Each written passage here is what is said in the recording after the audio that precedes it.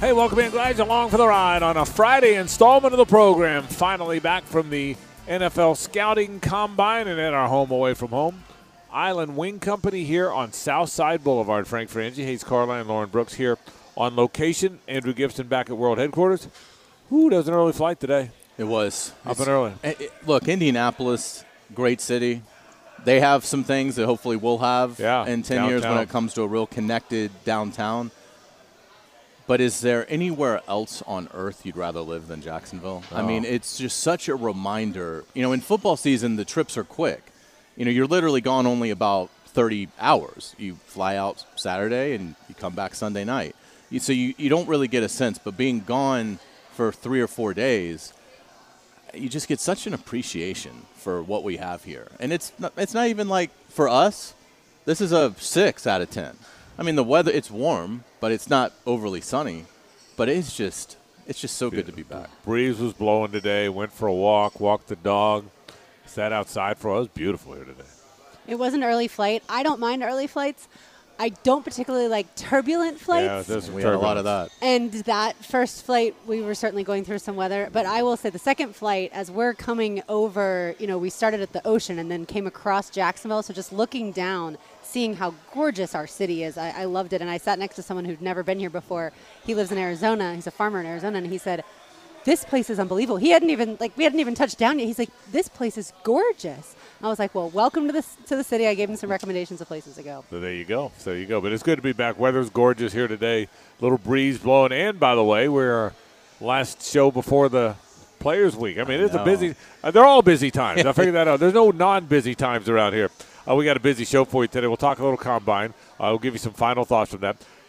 Jared Rice stops by at 3:40, the fantastic executive director of the Players Championship. They've got their big event going on. Taylor's going to check in from their pre-tournament event, and that comes up in just a bit. So we'll hear from Taylor Dahl, and Jared Rice will be with us at 3:40. Our friend Mike Fleming certainly will talk about. They have a military job fair, and Mike does so much. Retired Brigadier General Mike Fleming, who's so involved in helping those in the military improve their lives, and this military job fair is part of it. That's tomorrow. Mike always stops by to tell us about that. He'll be here at 4 o'clock. And then I want you to hear some of the stuff we had. I want you to hear again, certainly from Doug Peterson. One more time to hear that interview. He was so good. Trent Baalke, if we get a chance to.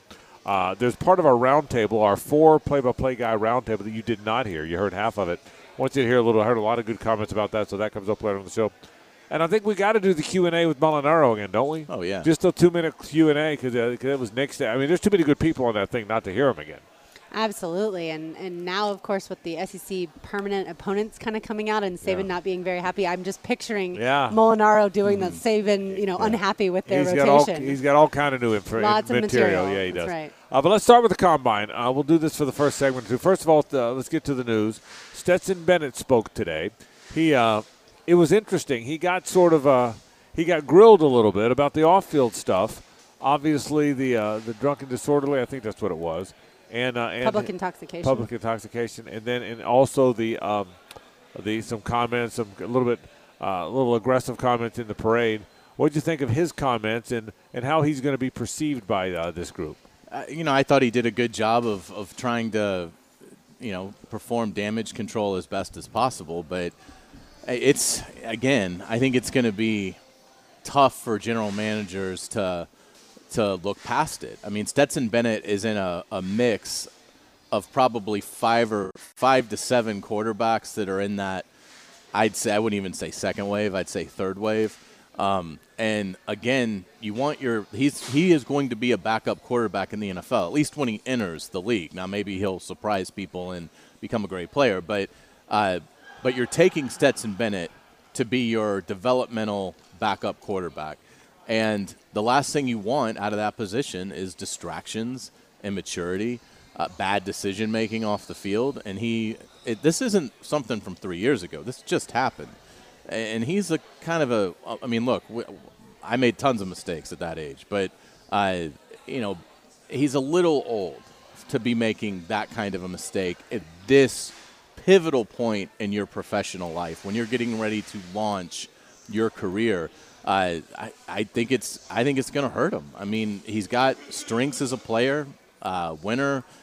He's got good speed. I I see all that. I think his athleticism, he certainly can play in the NFL. But you have to be very confident in Stetson Bennett's decision-making off the field, in my opinion, to select him and use a draft pick to bring him into your program. So I think you're looking at 6th round, something like that. I think a GM will ultimately say, you know what, let's bring him in. He knows a 6th round pick, if you mess up, they're just going to cut you. So, he will have that, hanging over him, is he's not going to be drafted in a position where the club is going to have to tolerate things. If you're a late round pick, you mess up, you're gone. End of story. I think he was coached well in how to respond to the media. Didn't really get chippy with people, and I think that's a good thing.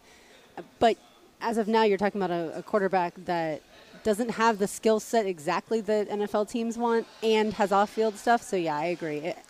I think there's a chance he's not drafted. Yeah, I do too. I think my guess is because it's so hard to find quarterbacks that you get late in the draft, someone's going to figure why not, and I think he will, but it wouldn't shock me. He's a long shot anyway to make it in the NFL. To the guy's credit, he's been a long shot his whole life, and he keeps making it. So and again, you can't deny that he's been a long shot his whole life, and he keeps beating the odds, and so we'll see whether or not he does. The other comments came from Will Levis. I loved his comment.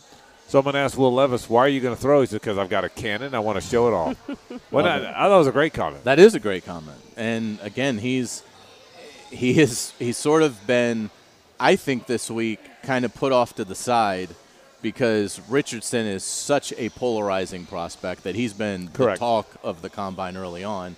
And Bryce Young's size has been such a sticking point. And, Frank, you bring up a great point. C.J. Stroud as well has sort of been lost in the shuffle a little bit. But it feels like with Will Levis, he really has been. And, again, this is a major opportunity tomorrow night for Will Levis to display arm talent that, look, throughout the history of the league, if you've got top 5, top 7 arm talent, if Will Levis steps into the NFL with one of the top 7 arms, somebody is going to select him high, no matter what happened at Kentucky. And to me, he was better and he's more experienced than Richardson. So if you're more of a traits organization, Levis at least gives you a little bit more. He's a 2-year starter. And I thought 2 years ago he looked really good. Right. This year he didn't look good. But, again, we don't know how much of that was, the injuries that he sustained. And that's where your area scouts are going to be able to give you a really clear picture of this is what he was playing through.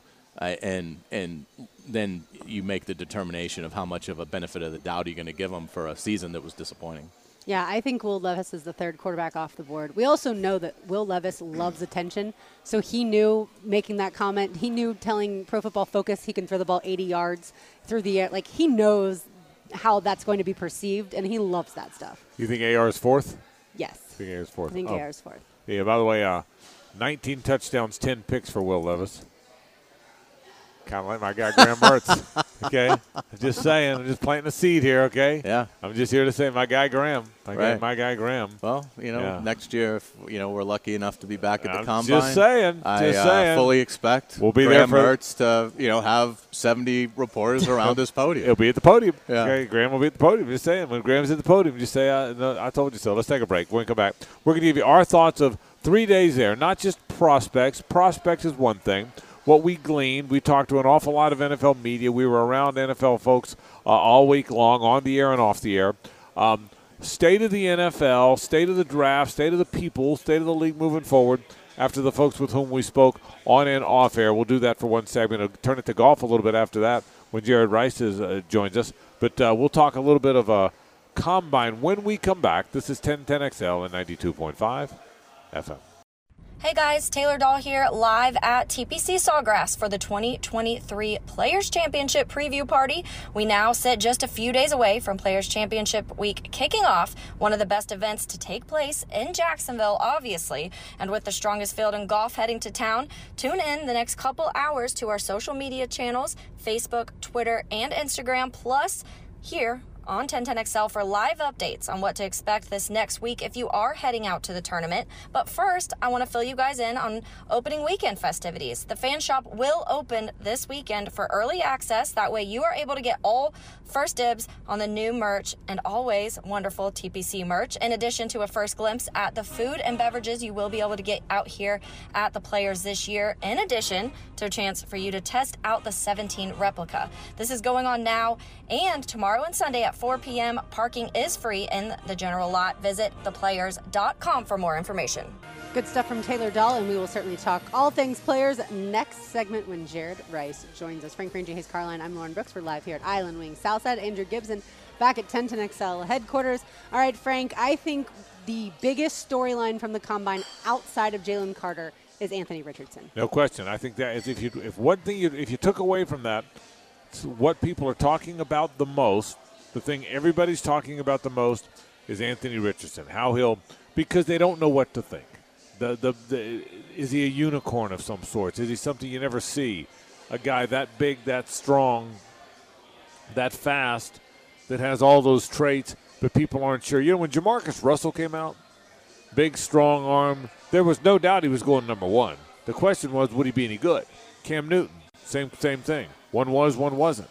I think so. Here comes another guy just like that. Everybody wants to make the Josh Allen comp. That's the comp. The big, same thing, big, strong, fast guy with a rifle arm and can run fast and has a big body. But I would agree with Lauren, Hayes. The number one thing people were talking about that I thought from the Combine that is at the Combine. I mean, people were talking all about the league and who just won and the Super Bowl and Mahomes. But, I mean, apart from that, as far as guys at the Combine, the thing people talked about the most was Anthony Richardson. I think by a mile, because you don't know if he can play. Bryce Young is talked about at length, but everybody agrees he can play. Right, that's It's just a question of will he hold up at that size. With Anthony Richardson, there is literally no in-between. It feels like he's either going to be an all-pro player and a franchise quarterback, or he is not going to be in the league in 3 years. I mean, that's the extreme of where this is. And again, it's hard for me to get past the lack of productivity that we saw. And I understand Florida did not have great receivers. I do think they had a good running game that should have helped him. He had some drops, particularly in the FSU game. Caleb Douglas, I think, dropped 3 that would have drastically changed his numbers in that game. But I just get back to what we've talked about all week is that short to intermediate accuracy. Is it going to be there? He's coming into the league at the right time. That helps him because teams are more comfortable having their quarterback run it 10 or 12 times.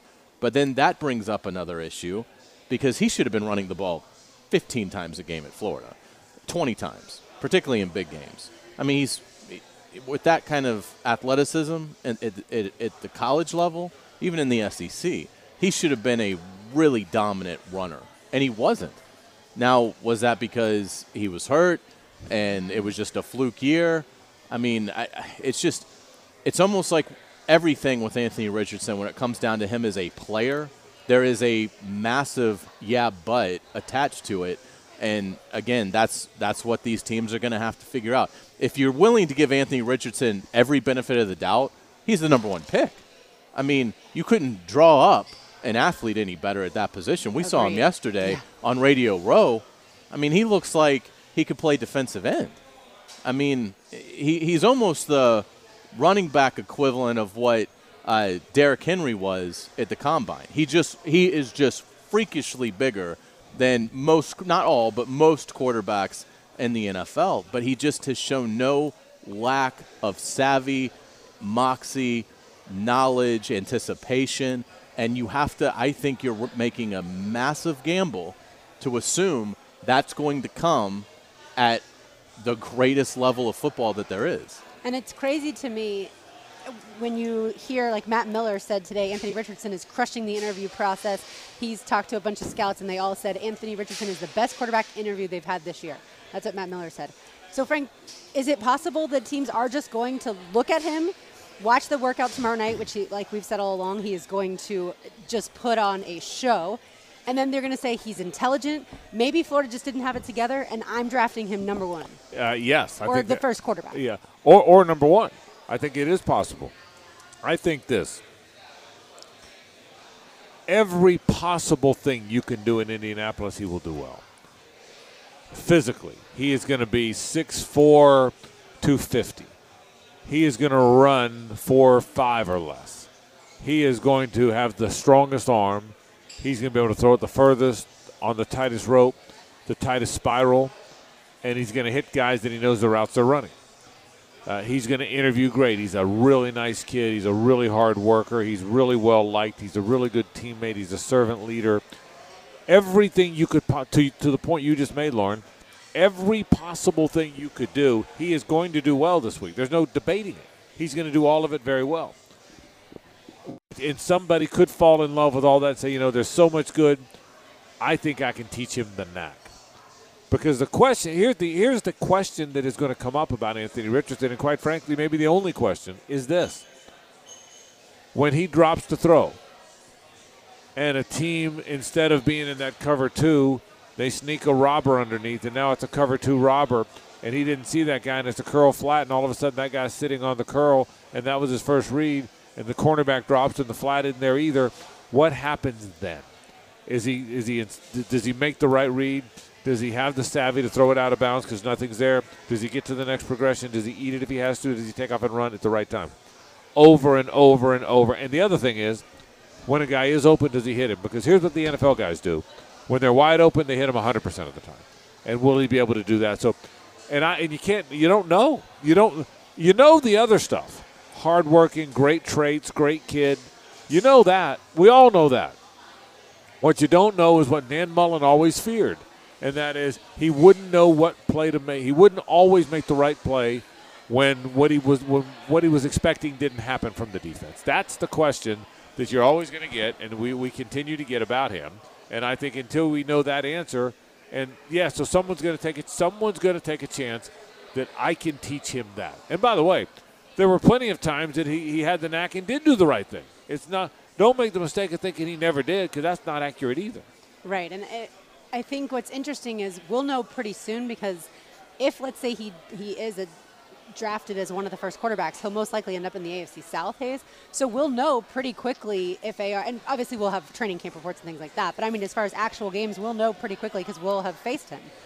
And if he's in the AFC South, you'd love that to be the opener. Because, again, if he goes in the AFC South, that tells me I don't think he's – the Titans, don't seem like they're taking a quarterback, although that could be somewhat of a smokescreen. Mm-hmm. Maybe you Tannehill one more year, let Richardson develop.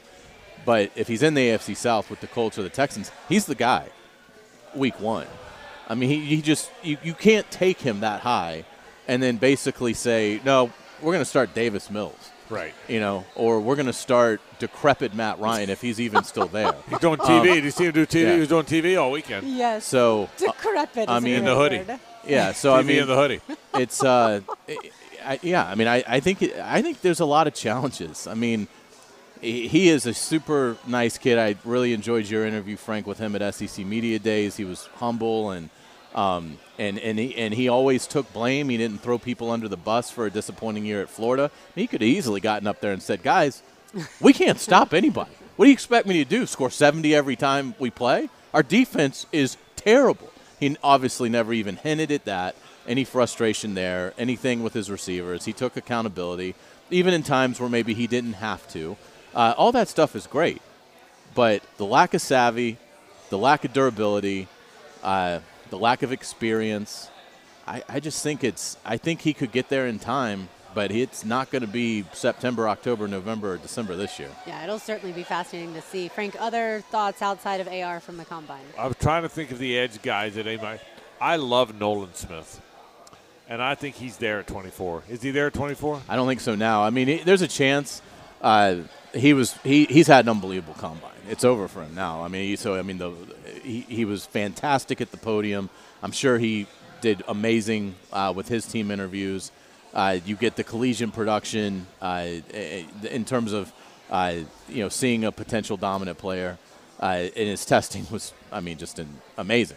What he did yesterday was just simply amazing with the unbelievable 40 time, sub 4.4, 41.5 vert. So showing that explosiveness that you want at that position and the unbelievable speed.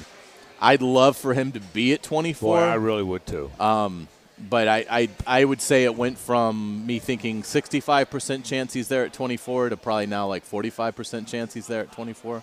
How many edges go before him? 5? Well, all right. Let's see. Will Anderson's Will going Anderson, ahead of him. Tyree Jackson. Tyree Wilson. Van Ness from Iowa. Yep. He's probably going ahead of him. I would agree. The Army guy, are they about the same? Andre Carter? Could. Miles Murphy from Clemson? Yeah, Murphy's a good bet. Ojulari or no? I wouldn't think. Maybe not ahead of him. Yeah. But, if he's the fifth or sixth edge, there's a chance he could be there. That's the reality. Mm-hmm. Doesn't mean he's going to be there, but there's a chance he could be there. And if there's a run on quarterbacks, that greatly helps Jacksonville, obviously. I'm looking at a mock draft here on CBS Sports, and Nolan Smith is not in the first round. This is by Josh Edwards. How long ago? 5 hours ago. Oh, okay. So it's with the combine information. So who does he have the Jags taking?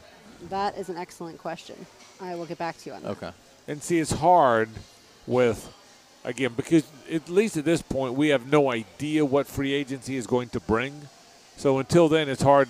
The mocks, in terms of what the mocks right now are hard with nothing done in the free agent period. And it's not just what the Jaguars are going to do in free agency, which I think is going to be pretty minimal. It's what's going to happen around the league, because that's going to affect the first 23 dominoes in this thing. So, we have an idea of who's going to be there at 24, but that could change because the teams that are ahead of the Jaguars, their needs are going to change as they commit money in free agency. He has the Jaguars taking Brian Breesy, who we certainly got to see. Yes, that'd be fantastic. Yeah. I'd sign up for that right now. I would too. He's a really good player. Now, what happened? Does Fatukasi become a backup immediately? An very expensive backup. You can't cut Fatukasi. It costs you too much. Correct. Right? So does he become a very important? But you're right though. Worry about good players. He's a good player. He is a good. I could sign up for that too. I'd rather an edge, but I could sign up for that. And it's funny, how many times are the Jaguars going to draft an edge high? Well, no, this is certainly lower, but they've put a lot into that position. This is the beauty of having quarterback solved, is you can devote stupid resources to something that's important. And pass rush is the next most important thing, with coverage right behind it. And so if you're the Jaguars, Trevor Lawrence is 23. You don't have to worry about that position. So take all your assets, take a significant portion of your premium assets, right, and solve your most glaring need, which is getting after the quarterback. Yeah. Again, that's the 24th pick, if it's an edge player, is not going to be deemed the savior of the pass rush in 2023. Right. But can you come in? Can you contribute? The answer has to come from Trayvon Walker and Josh Allen. It's got to be an in-house answer. If Trayvon Walker and Josh Allen combine for 12.5 sacks next year, that's not going to be nearly good enough for this team to fill that void that they had this season. Assuming somebody doesn't come out of nowhere, free agent guy, Nolan Smith, whatever, somebody doesn't. I agree. Those guys have to play better. So we'll see. By the way, Kalijah Cansey, who played for Pitt, the defensive tackle, he ran a faster 40 time than Aaron Donald. How about that? It was wild. And the Northwestern kid, who I'm not even going to begin to pronounce, Daniel Jeremiah. Adebawore, we'll go with that for the last name. Daniel Jeremiah tweeted out the comparisons between him and Trayvon Walker's combine. It's incredible. Really? The Northwestern kid is 10 pounds heavier and had better speed and explosive numbers. Now, again, 4.49. You also need to be able to, play football. I don't know, how people view him in terms of a football player, but so there was some unbelievable performances yesterday in the testing, and again, we know there's some stock that's put into it. We'd like to dismiss it, but there's certainly some stock that's put into the combine. Otherwise, why would any of these guys go? And it's fun when you see 4 or 5 just spectacular performances. It's really amazing what what these young men are capable of. And it's going to be a lot of fun watching the DBs as they get going here and seeing some of the times there. That certainly could be a hot zone for the Jaguars at 24. And then tomorrow is going to be just – I cannot wait. Particularly not – it's funny. You'd think it would be because Jacksonville might need a quarterback. No. It's not. It's almost like – we've got our guy. Yeah, get your so popcorn. I'm going to just enjoy, these other That's teams that need one going through the misery of having to figure this puzzle out, because it is quite the puzzle trying to figure out 1 through 4 with these quarterbacks. To golf we go when we come back. Jared Rice, one last time. He's been with us every Wednesday. This week it's Friday because we were traveling. We are right around the corner. A big event today, and the Players starts next week. Jared joins us after this. Stay with us. Hey guys, Taylor Dahl here again, live at the TPC Sawgrass for the 2023 Players Championship Preview Party. The Players Championship always does a fantastic job of keeping things new and exciting, and this year, boy, do they have something really cool for you. The Players app you can find in your app store has a ton of new features to help make the day even more fun and even easier. The new app, in addition to leaderboard live updates, live looks from the most recent shots from the players in action, they now have an in-app GPS. That way, strolling around the course is even easier. Simply click a player or a hole you would like to get to, and the app will give you directions with the easiest and quickest route. You can also do this to find certain food vendors or beverages you would like. Just simply type in the name, like tacos at 12, and the app will get you right there. Visit theplayers.com for more information. We welcome you back. That time of year, that time of week. That's Riley Green. Is that Riley Green? This is Riley Green, who will be performing at the Military Appreciation Concert on Tuesday to say thanks to all the military for all they do. All right, we're going to have Jared Rice any moment now. He checks in from the Players Championship. He is the executive director there. One last time he will join us, and I know he's excited. I want to. And by the way, the deadline for player to know the whole field is today, right? 5 o'clock. That's right. Today. 5 o'clock today, so we'll know. Tiger's got an hour and 20 minutes. Come on, Tiger. Come on, Tiger. But Jared joins us just a moment, and again, they have their big event today, and coming up later on, Taylor Dahl continues to check in from the players. Great food, great fun, great course. Gosh, I can't wait to get out there next week. I'm chomping at the bit. Unlike Jared Rice, I don't have a lot of work to do over the weekend. I'm just going to go out and watch. Jared joins us now. All right, I love this day more than any others. Are you ready? You nervous? You can't wait? You tired? All of it? What do you got? Yeah, bring it. All of it. Let's go. It's here. 51 weeks. We get ready for this. The sun's shining, the wind. It's breezy out here. I'll tell you that. But same thing. Course looks awesome. I heard you talking about some of our food partners. They're all loading in. It's buzzing out here.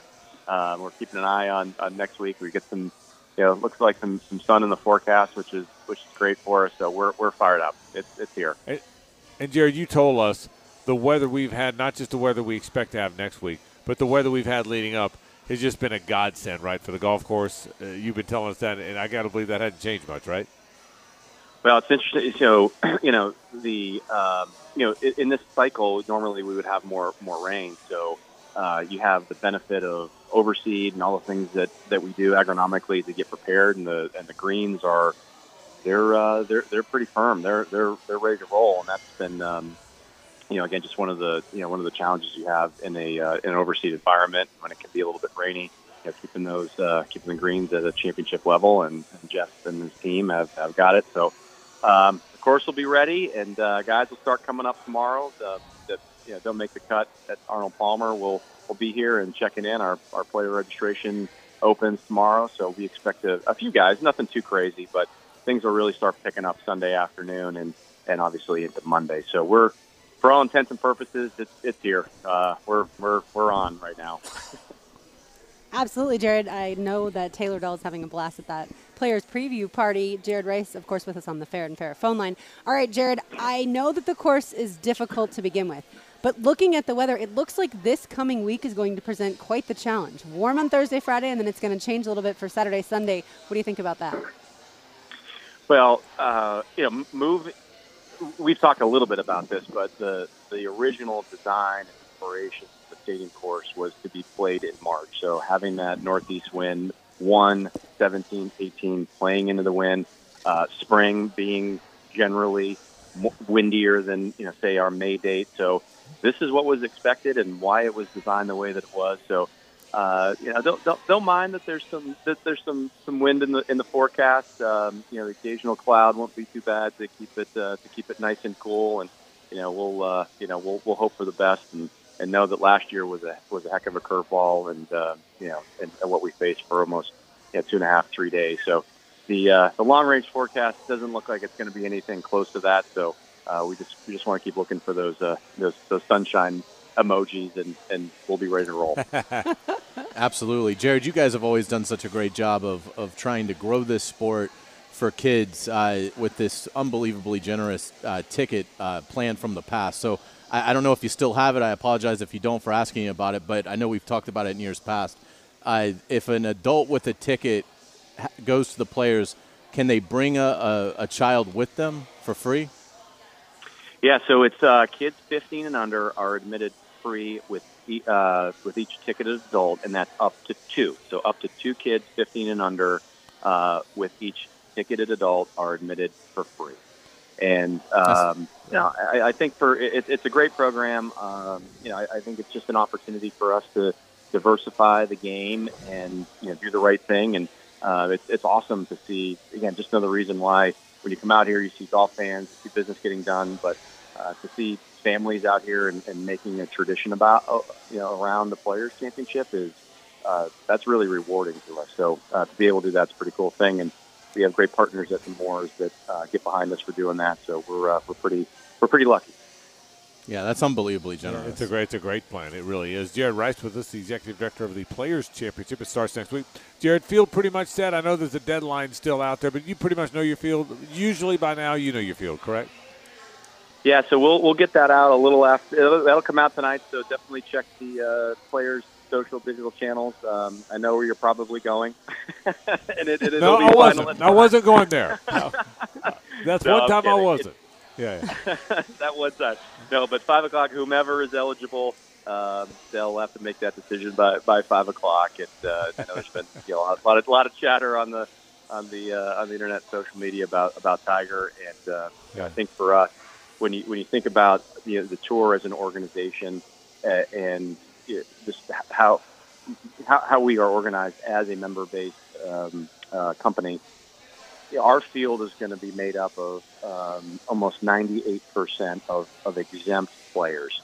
And exempt, in plain terms, is men's professional golfers who week in, week out are competing to play on the PGA Tour. We have the shortest exemption for our past champion at 5 years. There's no Monday qualifying. There's no title sponsor exemptions. So when you look top to bottom, it is those that are playing professional golf every week at the highest level are in our field, and that goes a long way as to why it's the hardest event to win and why we have the most lucrative purse. Jared, for Military Appreciation, what time should people plan on getting there, and what time do the festivities start? Gates open at 7. Come on out, a.m. So, coffee's on. Come hang with me. Well, it'll be blast.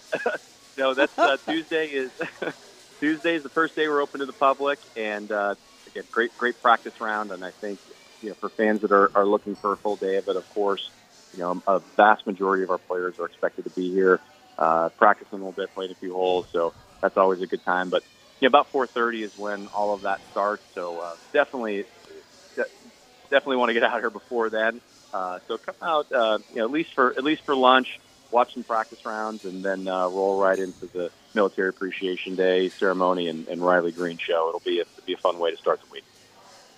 Absolutely. Jared, who are some players that you feel like have a lot of momentum? Obviously, Bay Hill's going on now, but who are some players that you think really have a chance to make a big statement at the Players? It's going to be hard for me to say anything other than the names and I say that because they are just playing unbelievably well, and which is awesome for fans and for everyone that's planning to come out or even watch on television. So whether it's Scheffler and Rahm, Morikawa, JT Spieth, you think about Genesis and what we saw at WM, and Arnold Palmer. I just don't. I just love the fact that they're really galvanizing around these fields, and what the schedule structure means for PGA Tour golf, and playing incredibly well. To me, don't really see that momentum changing at the home of the PGA Tour and on the stadium course here next week. Jared Rice, Executive Director. Let's do it one more time. We're giving away 2 tickets to Wednesday's practice round and a $50 gift certificate to Cousins Maine Lobster. One more time, Jared, give us a good number here. We're giving something away. We're going with number 9 because that's my favorite hole on the course, so that's what we're going to do. There you go, and it's a fantastic hole. You're exactly right. A beautiful par 5. Hard to get there in 2, but they will. Jared Rice checking in. Great work as always. Jared, thanks for all these, man. Can't wait to see you next week. It's going to be a beautiful week. You've earned that after what you went through last year. Can't wait to see you next week, man. We appreciate it. It's going to be awesome. See you soon. Okay, Jared Rice checking in. Executive Director of the Players Championship joins us every week leading up to the event.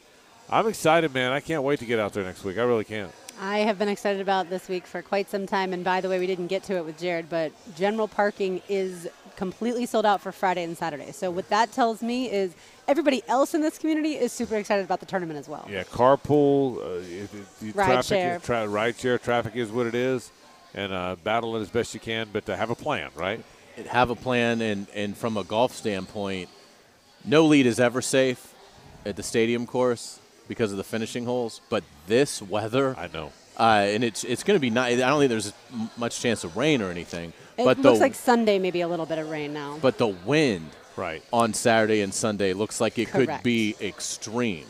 And what a test it's going to be of these players' nerves when they're at the top of that leaderboard or chasing to make the kind of shots they're going to have to make and judge the wind on obviously 17, but also that tee shot on 18. So the theater should just be spectacular. And there's nothing like a Sunday at that place when that wind's blowing.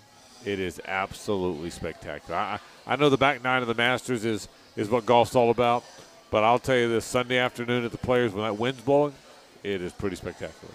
It is, and look, I mean, we have the most iconic hole in golf. There's no question about it. And so if you've never been to the Players, make sure you go check out 17, but obviously lots of other places to watch golf. Your favorite hole is 11, 12, right? That's where I like to sit. Probably my favorite hole. I never thought about favorite hole. But my favorite place to watch is on the left side of 12, on the 11 side, not the 13 side of 12. I just love sitting there watching. Favorite hole, it's a great question. Without saying the obvious, I think the hardest hole is 14. I know they say 18 plays the hardest, but I think as a hack golfer, a 10 handicap golfer, I think 14 is just incredibly hard. I think it's incredible, and watching those guys navigate it is fun for those of us that play a lot of golf. I think it is. So favorite hole. If I can't, we don't want to say 17. That can't be your answer.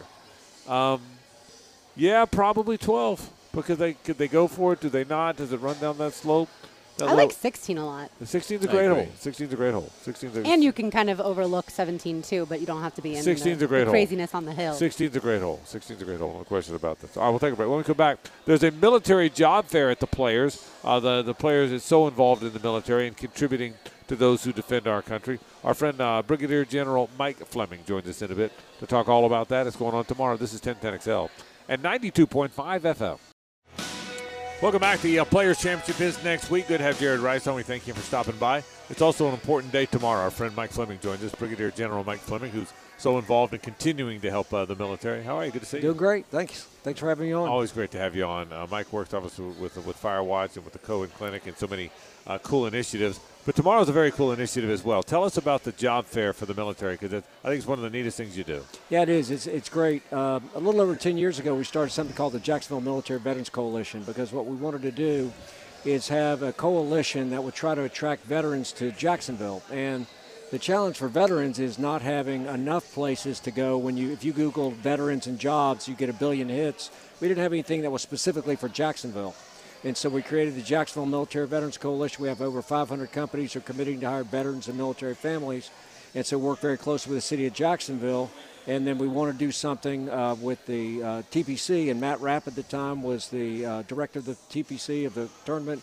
Kathy Hurlbert, who you know very well. Yeah. And we had this crazy idea. Matt and I had lunch out at the Players, and I said, can you support us? He said, that'd be great. So we were the first city to have the job fair associated with the PGA event.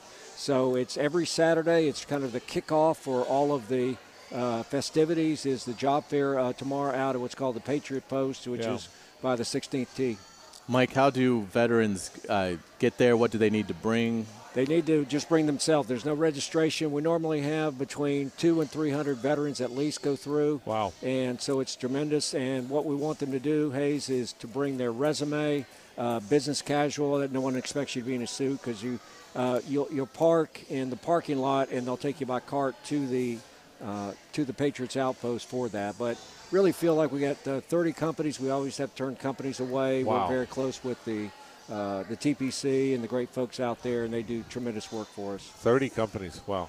That's great. Is there a way to find that list of companies for the veterans? We don't have it on there, but I just give you some of the examples because I printed it off. And Perfect. I'll just start with you got Amazon, which is hiring a ton of veterans at all different levels. That's great. Not just entry levels. Boeing is out there. Boeing out at Cecil Field is exploding. They're almost doubling in size, and almost 70% of their employee base is actually veterans. Wow. And so do that. City of Jacksonville's out there. Clay County's out there. CSX is out there, which is a big supporter. And then you've got some law enforcement. You got Jacksonville Fire and Rescue, the Sheriff's Office. You got some of the universities out there. So it's all the way from looking for senior managers to entry-level positions and everything. We welcome anybody who's been in the military and also military families. And so and we've all been to job fairs, but so if I'm a member of the military right now, past or present, I'm hearing this, I think, okay, well, what do I do? So the first thing I do is I go park in general parking, Exactly. which is near 17, right? No, it's on. They actually park by the clubhouse. For tomorrow, it's different. All right. So you go through the main gates, and you'll be directed there. Park in that one area near the clubhouse. They'll graciously have volunteers. We'll take you in a golf cart to the Patriots Outpost. What time does it start? It starts at 11. We actually have it running it later because of the river run, because we had a lot of veterans like running the river run, and so that way we start it later so you can come there. So if you listen right now, at 11 o'clock at the stadium course, you go to the main entrance, not the general population, which is over by 17. Correct. You actually go to the main entrance, so it's off to the main track. Okay, I'm glad you said that. And then, because I would have thought the other. And then there'll be people in golf carts. Right, pick you up and take you out to it, and then it's just a job fair, right? You go company to company. Yeah, exactly right. Yeah, and I'd also talk about the fact that we have obviously a big Navy population, a lot of active duty members, and if you're planning to get out in the next year, now's the time to start planning, because the further out you can plan your transition, the better you're going to be. Because even if you're not ready for a job tomorrow, you can start making plans. And also there's part of this is just understanding the transition from the military to civilian life, and going to a job fair, you get to interact with a lot of people and really get some good experience. If you're looking for where to park, and you go, our mutual friend Bill Hickey tells me it's lot 6. Okay, that sounds right. So lot 6 if you're going to the tournament. So there you go. That's a great point about networking and how important that is. And for how late can veterans get out there? What does it run until 2 o'clock? Until 2. 11 to 2. Yeah, every job that I've had since I retired from the military, not one of them did I actually really apply for the job. It's because I knew someone who had an idea. Maybe I was a good fit for something, and so that's really something that a lot of great patriots that go out of high school, and maybe they worked at somewhere in high school, but really have never been through the process. And it's really good to get out there to learn the process about how to apply for a job, job skills and things. And basically, just like anything, you get better with experience. And it's a reminder how great the Players is to our community. Obviously, we know with walk-off charities how good they've been to that, but also the military. The Patriots Outpost is fantastic. I know my dad makes sure to go there every year. Yeah, the Patriots Outpost is great. If you're a veteran and military family member, you get all the food basically you want, soft drinks, and when it's hot, it's a nice place to go and watch the tournament. And it's right there at the 16th tee and it's just phenomenal what they do. And like I said, we were the first one to do this as a city, and I think it's really reflective of what we do as a city as far as supporting the military. In this case, Matt and Kathy would say, absolutely, come on. And really, they do all the work. I take all the credit, so it works out well. Brigadier General Mike Fleming, great friend of the program, is with us. Let me ask you, go a little deeper here, because I like to do that with you, because you have such a good perspective on everything veterans go through. We've talked about some of the real challenges with veterans, which is why Firewatch was started. What about finding employment? Where does that rank in the difficulties? Does that the question make sense? No, where does that? How hard is that for veterans? Absolutely. The biggest challenge, I think, Frank, is really education on both sides. Because when a military member goes out and is looking for a job, quite often they limit themselves on what they think they can do, because they say, I did this job in the military, therefore I'm trying to get something exactly like that. And I've been fortunate when I retired, none of the jobs were directly related. I was a managing director with Deutsche Bank, which they wanted me more for my leadership than my financial skills. Of course, got to work for Tim Koss as a senior vice president at Jacksonville University. And now Cohen Network, obviously, it's more oriented toward the veterans aspect of it. But I tell veterans, don't limit yourself on what you can do, because read a resume and say, could I do that?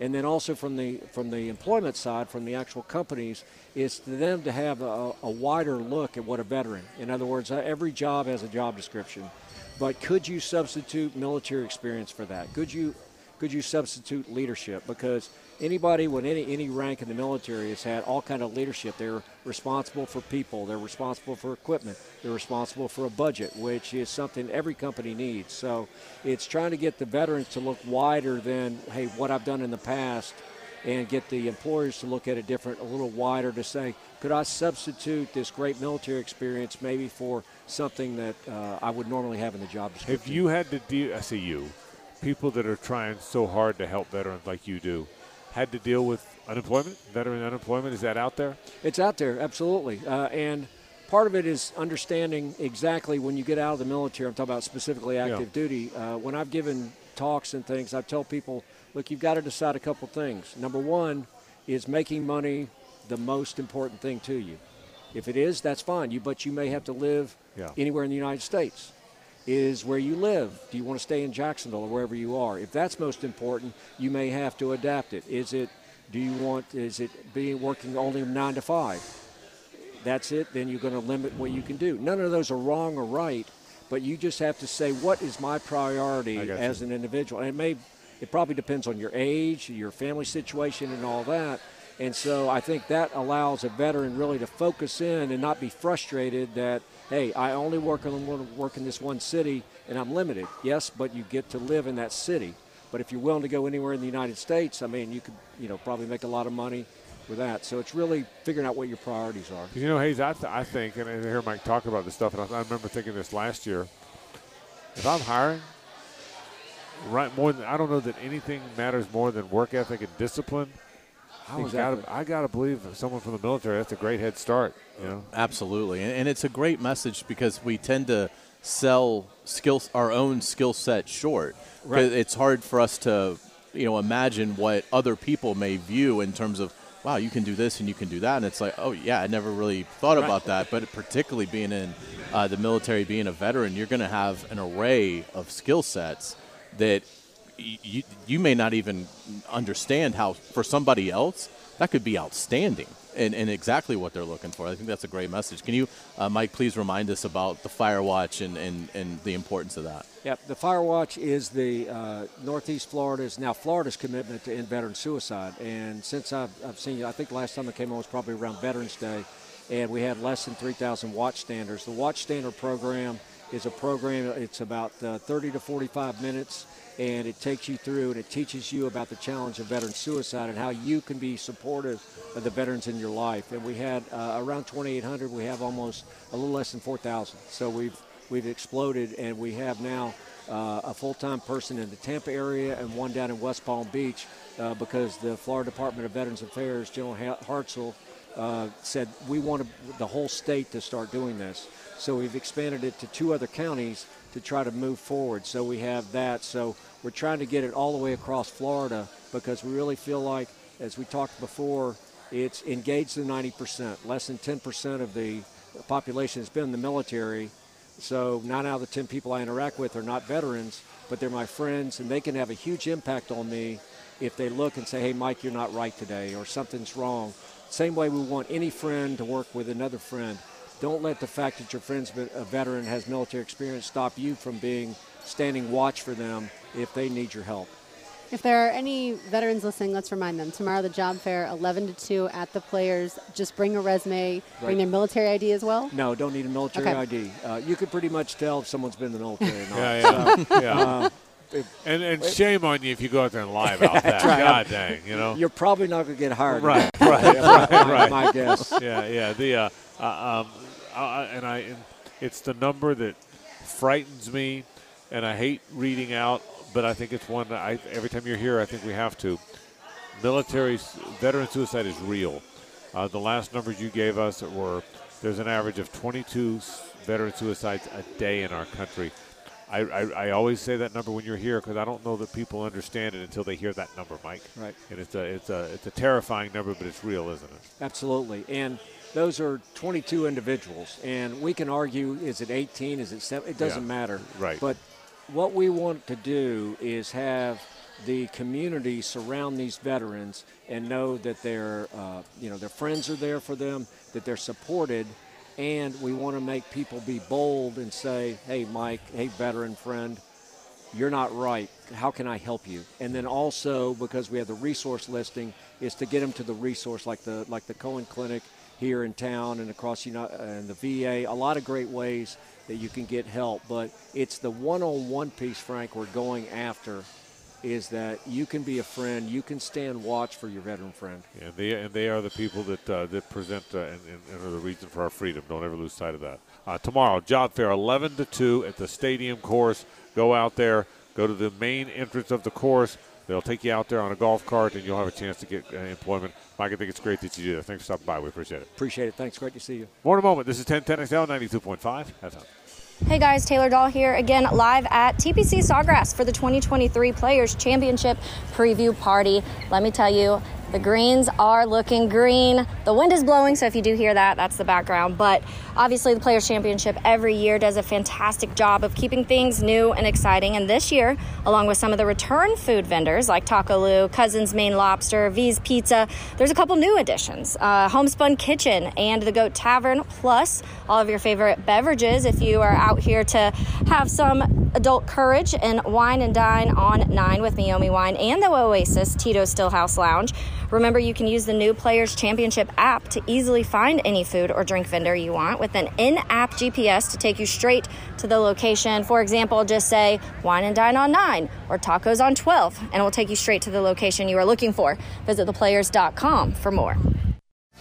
Always a big Chief Tire Friday here on the Frangie Show. Frank, 3 massive stories going on in college football right now. You've got the rules being proposed. You've got the Athletic reporting that the Big 12 has been in recent contact with Arizona State, Colorado, and Utah. And then you've also got Sports Illustrated predicting, after talking to Nick Saban, the 3 permanent opponents for each SEC football team. Yeah, let's start with that. What I can't get my head around is this happening? Is this going to be the 3? Or are they guessing? Ross Dellinger is the one writing it, right? And yes, he's the one who reported about Nick Saban. He's the one, I think, who talked to Nick Saban. And so they are predicting it. I think they're predicting, Sports Illustrated is predicting it based off of talking to people in the know. And Ross says, from speaking to league insiders, this is our best educated guess of the 3 permanent opponents. The belief is the SEC is going to go to a 9-game model. So you're going to play 9 conference games of your 12 games. 3 of those will be teams you play every year. And then the other 6 will rotate, and that gets you on every 4-year kid on every campus, and that's the idea. So, having said that, he's got the 3 teams he thinks everybody will play every year. If that is correct, they botched it with Florida. They've got Florida playing Georgia, South Carolina, and Oklahoma. And look, I know you can't make everybody happy, and you got to make the whole matrix fit. I get it, but any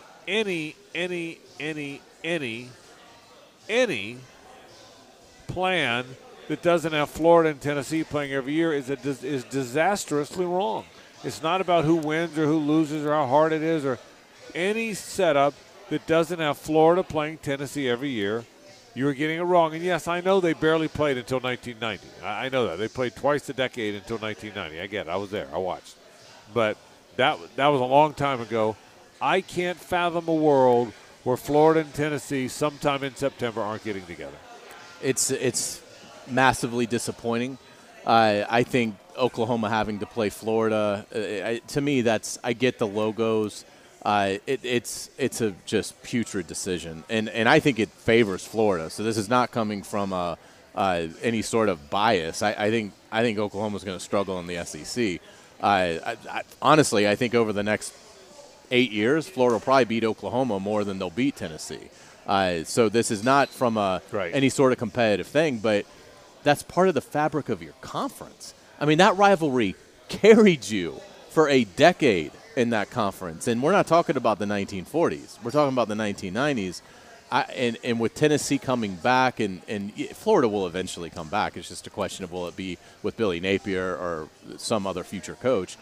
I thought it was a massive mistake. Florida always, for some reason, becomes the program that just has to bite the bullet. You know, they were the first one to have to go open at Texas A&M, something that Georgia still is yet to do.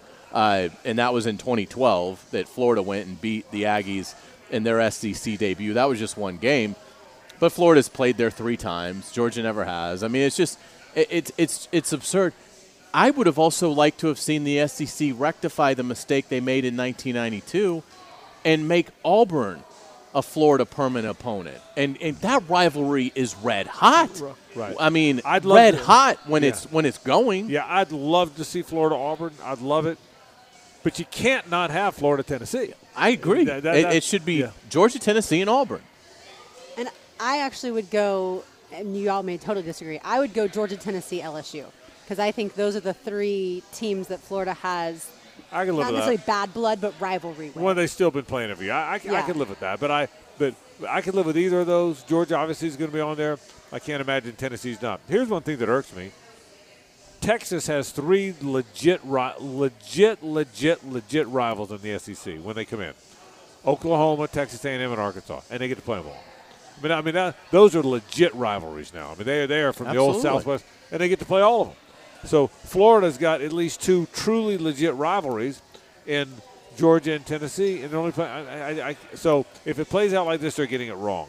I'm looking at some of the other teams. Alabama, Saban was upset about the fact that they play Auburn, Tennessee, and LSU. Well, he's talking about competitive balance. Well, screw that. Those are the 3 they should play. I mean, Alabama and Auburn have to play. Alabama and Tennessee played that 3rd Saturday in October forever.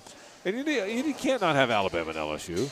So I would say whether Saban likes it or not, those are the right 3 for Alabama. I agree. And Georgia got Kentucky, Florida, and Auburn. Yeah. To me, 2 of those 3 are right. Yeah. And I understand, by the way, if you give us all the rivalries we want, Right. the math isn't going to work. I know that. I get that. I just, to me, it's – I would have had – I don't care. If Vanderbilt, Missouri, and Kentucky and Mississippi State and Ole Miss all play each other, I don't care. Yeah. They're never going to win the league anyway. So it's fine if they've got an easier, permanent schedule because that'll get caught up in the non-permanent games.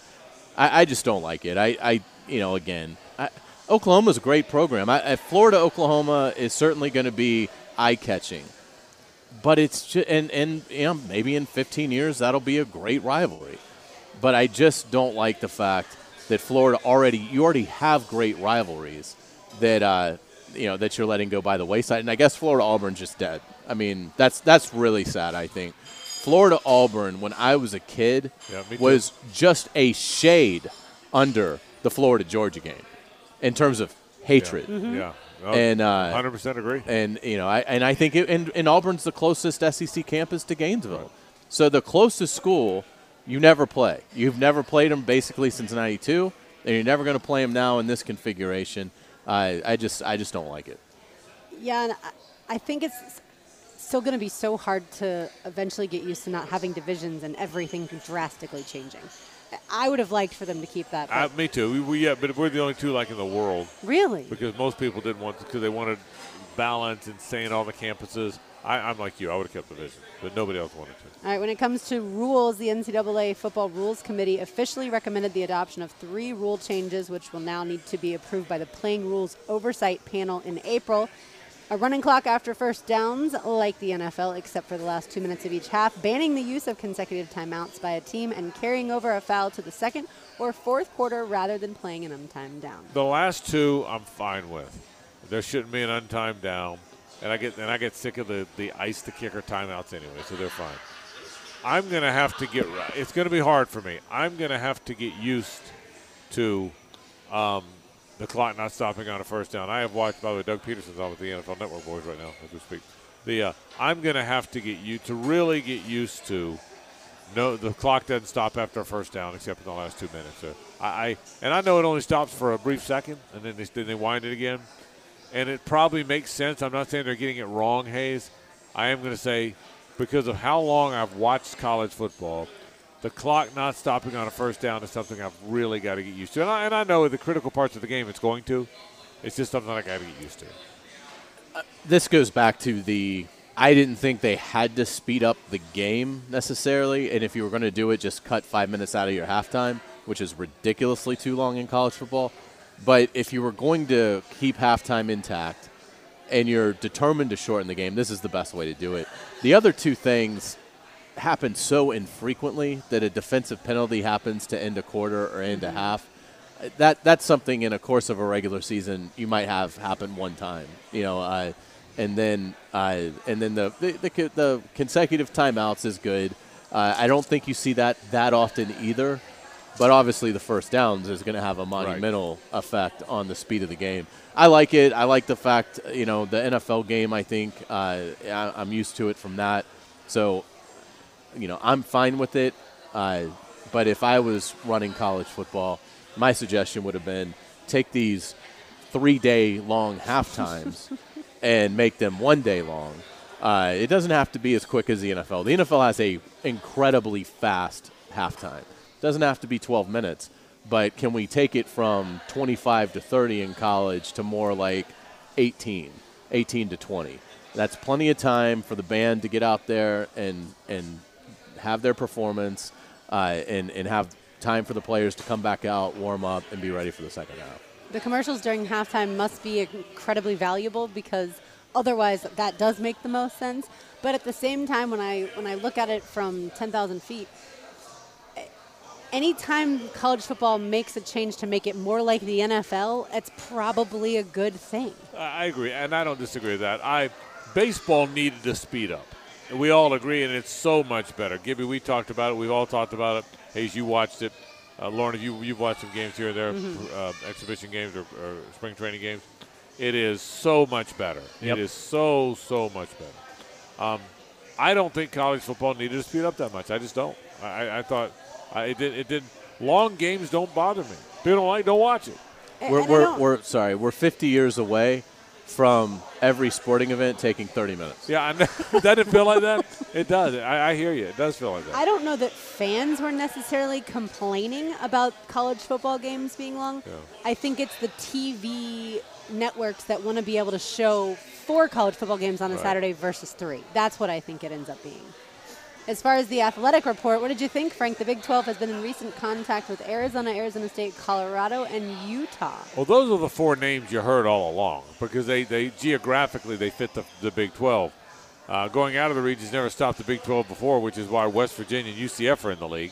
But geographically they make sense. Listen, somebody's going to die. And if it winds up being the Pac-12, it's the Pac-12. Someone's going to die. There's going to be 4. It's like a Scream movie. Yeah. It is. There's going to be 4. Yeah. There's going to be 4 left standing. So who's going to die? And it looks like it's the Pac-12. But I do think that. I really do. I think that ultimately the Pac-12 is going. I think it's the Pac-12. Yeah. Once you lost the University of Southern California, with all due respect to UCLA, big whoop. But when you lost USC, that was it. That was it. I mean that's listen. Let me put this in perspective. That's the SEC losing Alabama. That's the Big Ten losing Ohio State. that you can't lose that team. And at least the SEC has more than one Alabama, and the Big Ten at least has Michigan. The Pac-12 had one team. Yeah, I don't even think you can equate it to the ACC. Yeah. Like, I would say Florida State would be the team you absolutely can't lose if you're the ACC, but you could make an argument for Clemson. Right. Sure. You can't make an argument in the Pac-12. No. It's USC and then a stratospheric drop-off to the next school, in my opinion. Yeah, But I would have thought that the Big 12 would have dissipated after losing Texas and Oklahoma. Yeah, me too. I'll give them credit though. They've been aggressive. Mm-hmm. They've been more the aggressor, and I would have thought that too. But they've, crazy as it sounds, going and latching on to UCF and Cincinnati and making sure you kept teams coming in probably helped them. I mean, it probably did. And again, it's not done yet, by the way, but it would not surprise me because if those four go, then I do think you're going to see Washington and Oregon to the Big Ten sped up, don't you think? Yes. I think that would get accelerated. So then all of a sudden you just lost 6 of your 10. Well, then you are dead. Then you're playing in some league with San Jose State, what you're doing. Right. Spartans are a tough out, though. They are a tough out. Do we have a roundtable coming up next? We do. We'll take a break. When we come back, if you didn't hear yesterday, we had a roundtable of Mike Keith, Mark Vandermeer, Matt Taylor, and myself, the four play-by-play voices of the AFC South. We did it for about an hour, okay, and it's out there. You can hear it. You can see it on our social channels, the audio part of it. Some of the others had some of the video because they actually had it in hand. But you can see it out there. But you have a good chance to hear it in its entirety. We played about half of it for you yesterday, but I got so many good comments about it. People like to hear what the play-by-play guys from all over the league are talking about, or at least all over the division. So when we come back, you'll hear some thoughts that I had along with Mike Keith, Mark Vandermeer, and Matt Taylor. That's next when the show continues on 1010XL and 92.5 FM. Hey guys, Taylor Dahl here live at TPC Sawgrass for the Players Championship preview party.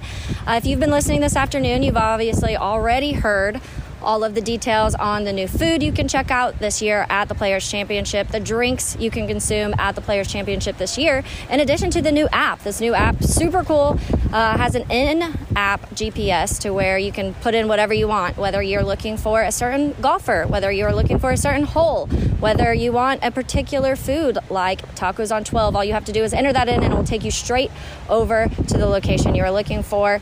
But also remember, this weekend, the kickoff for the week starts. So the merch store is open. The Pro Shop, swing by and get first dips on all the TPC merch for this season. But for any more information, check out any of our social media channels. So head over to Twitter, Facebook, or Instagram for 1010XL, and we will keep you updated on all the newest information for Players Championship this year. Just got back from the NFL Scouting Combine, as you know, for the first time this year.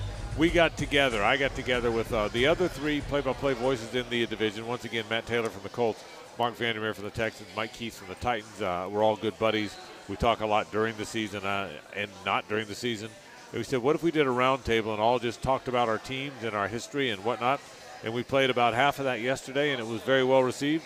So here's the second half of our roundtable, AFC South play-by-play voices. I want to ask you, Matt Taylor of the Indianapolis Colts. Colts have the fourth pick. Do they pick a guy at number 4 and then he's the starter, or do they pick a guy at number 4 to be the quarterback and sign somebody to carry the water between the until he's ready, so to speak, being what you've been through with the bridges the last few years. Right. You've had some serious bridges. Yeah, there's been some bridges. Yeah, there have been some names, and if you'd gotten them 5 years earlier, that would have been bad for the rest of us. Sure. But do they fully turn the page and say, this is your show? Yeah, I think so. I think this is the time. Like you said, I mean, there's been – 5 different quarterbacks in the last 5 years. As I was saying to Frank yesterday, it's been 7 consecutive seasons where the Colts have a starting quarterback week 1. And so I do think it's time. Now, the question is how bold do they need to be, right? Do they need to go from 4 to 1 to get the guy and, prevent the Texans from getting the guy they really like, knowing there's a shot they could pick him at 2 where the Colts are sitting at 4? So I think it's really fascinating right now. I mean, offensively, it's time. You know, I mean, think, Michael Pittman Jr. is going into year number 3. Jonathan Taylor's going into year number 4. And this offensive line is starting to age a little bit. I mean, it's crazy to think that, Quentin Nelson and Braden Smith are going into year number 6. Wow. Right? So, I mean, and Ryan Kelly's been in the league since 2016. So you've got this window of opportunity right now with some of your key playmakers on offense. And the missing piece certainly has been quarterback the last couple of years.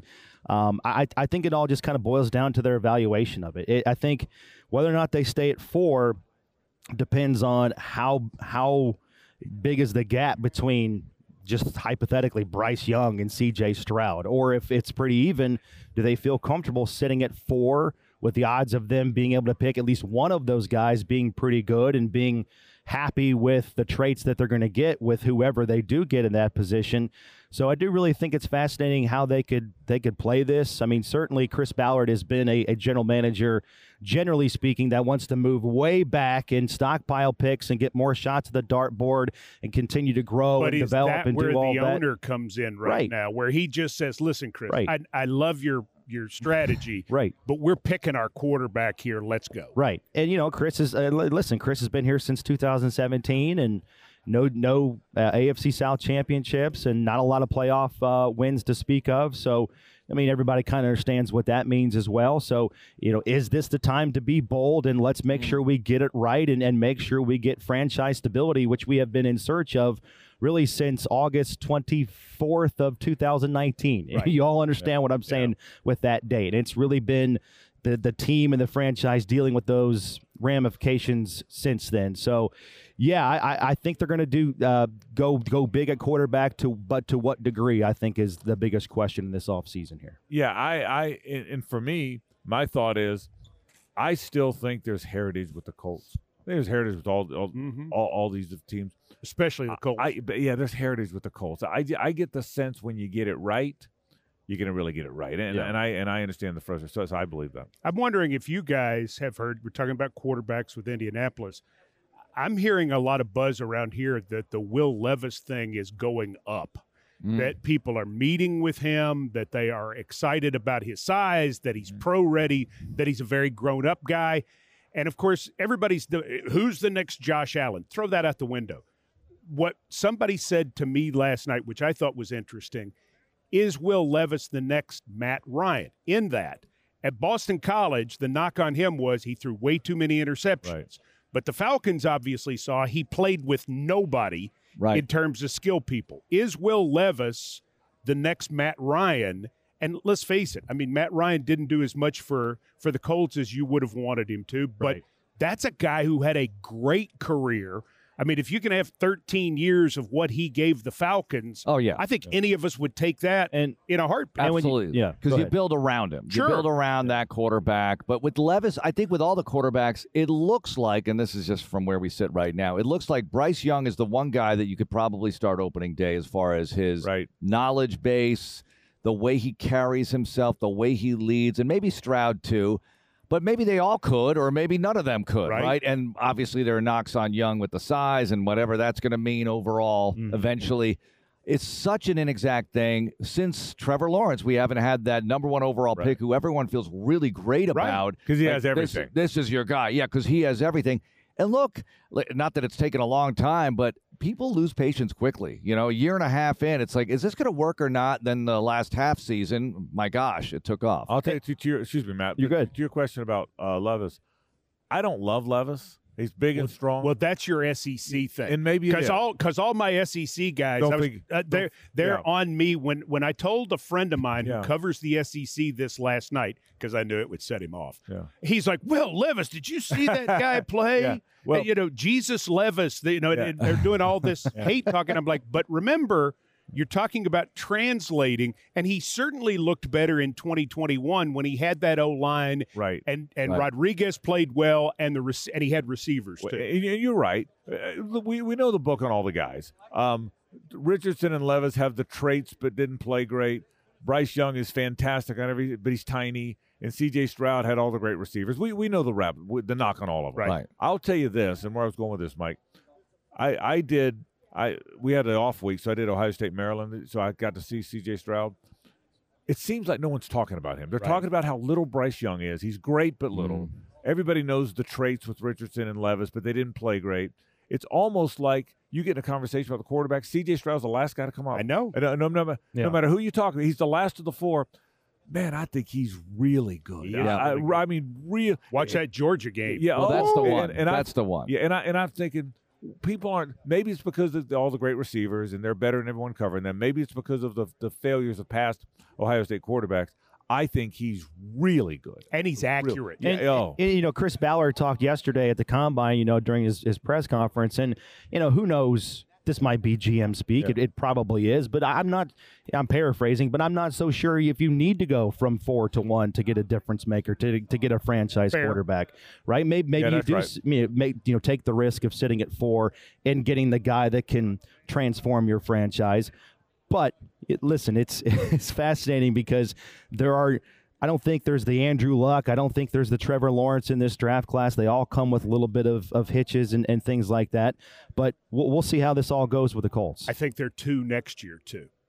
And Caleb Williams and Drake May. I think there are 2 of them next year that could be Trevor Lawrence types. Yeah. And you wonder, will there be some people who look like they could take one, like Las Vegas or Carolina, who say, you know what, we'll sit back and see what happens. But the problem with that is you can't guarantee a bad season. You can't guarantee If you start doing that, you're unemployed. That's right. You're out. It's awful because you can't have we get a lot of grief for beating the Colts in the regular season finale, and I'm thinking, what do you want the coaches and players to do? Right. And then, Johnny Harris and I do a lot of shows together, Texans Radio, and he keeps talking about next year. But I say, last year you were talking about this year with Bryce Young and C.J. Stroud. So how long do I have to wait? For eternity? Just when you happen to have the number 1 overall suffer pick? through another 4-win season? You don't want to do that. It's still a business. It's a competitive business. You've got to win games. You don't want to keep firing coaches. And I think you got to find your guy. And I think DeMeco Ryans has the proper attitude here, which is,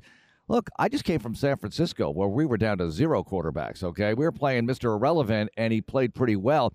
And in 2011, the Texans had T.J. Yates playing, rookie, 3rd quarterback in, came into the game at Jacksonville and did pretty well. And they actually won their first ever playoff game with him. And look, no one wants that situation. You never know how it all plays out. Look at Jalen Hurts going to the Super Bowl doing what he did, and he's not a first-round guy. Right. There are so many different ways to get this done, and I think that's where the imagination comes in, coaching, all of it, because we all agree it's chemistry. It's a situation that they have to be in and around. They got to show those traits, and then they have to flourish. I always think with the draft, no matter what the position, the hardest thing to identify, and I love asking coaches and GMs about this, is how do you tell if a guy wants to get better and will put in the work to get better?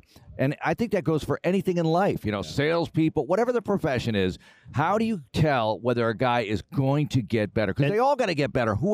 Trevor Lawrence had to get better, and he's doing it now. You have to improve. And that's the trait that the Colts want more than anything, right? If they're going to draft a quarterback at 1 or 4 or whatever, not knowing the future of Bryce Young and if C.J. Stroud is going to be able to make off-schedule throws or if Will Levis is going to be able to have the mobility, so on and so forth, they want the guy that is obsessed with football, that gets better, that makes everybody in the huddle better. That's the trait they want the best, and that's why I think, or the most I should say, but that's why the Combine for the Colts is so important, to have these 15-minute conversations, to have the top 30 visits later, go to the pro days, see how the guys look and interact with teammates on the field. That's the trait they want the most, and what they covet the most is just be a good guy, obsessed with football, leader of men. We know we can work with everything else and get better along the way, but you have to be just obsessed with this game and turning the Colts around. Those are the comments. Matt Taylor most recently. Before that, Mike Keith and Mark Vandermeer. I really enjoyed that, and I heard more good comments about that.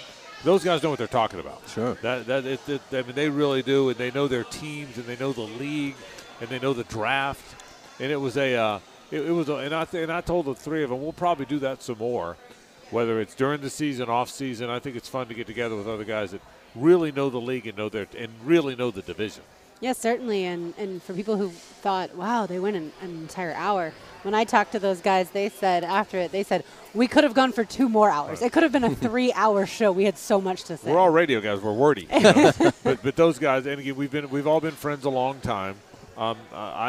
Mark, and you heard it. You might have heard it yesterday when we did the introduction. When Mike Keith did the introduction, Mike Keith is the only play-by-play guy the Tennessee Titans have ever had, and Mark Vandermeer is the only play-by-play voice the Texans have ever had. And it'll be my 10th year coming up, and I think it'll be Matt's maybe 5th year, somewhere thereabouts. But it's a lot of fun to do, and we certainly like talking to those guys. So while we're on it, right now, Lauren first. Give me what you expect from those 3 teams next year. Record, quarterback play, who they're going to have. Go.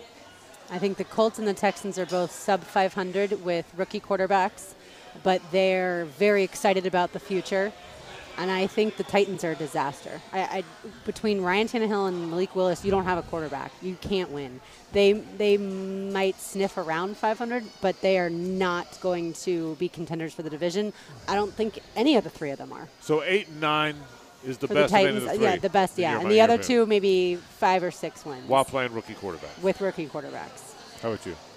I'll say Jaguars 12-5, Tennessee 7-10, Indianapolis 4-13, and Houston 3-14. Both playing with rookie quarterbacks.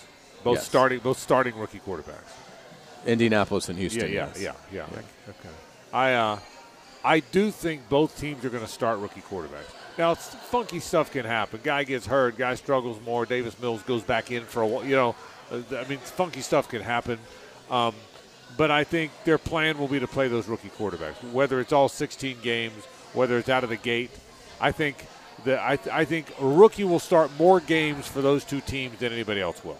And I think, and I agree with you guys, I think they're both going to be, for next year, I think the Texans are a 3 or 4 win team.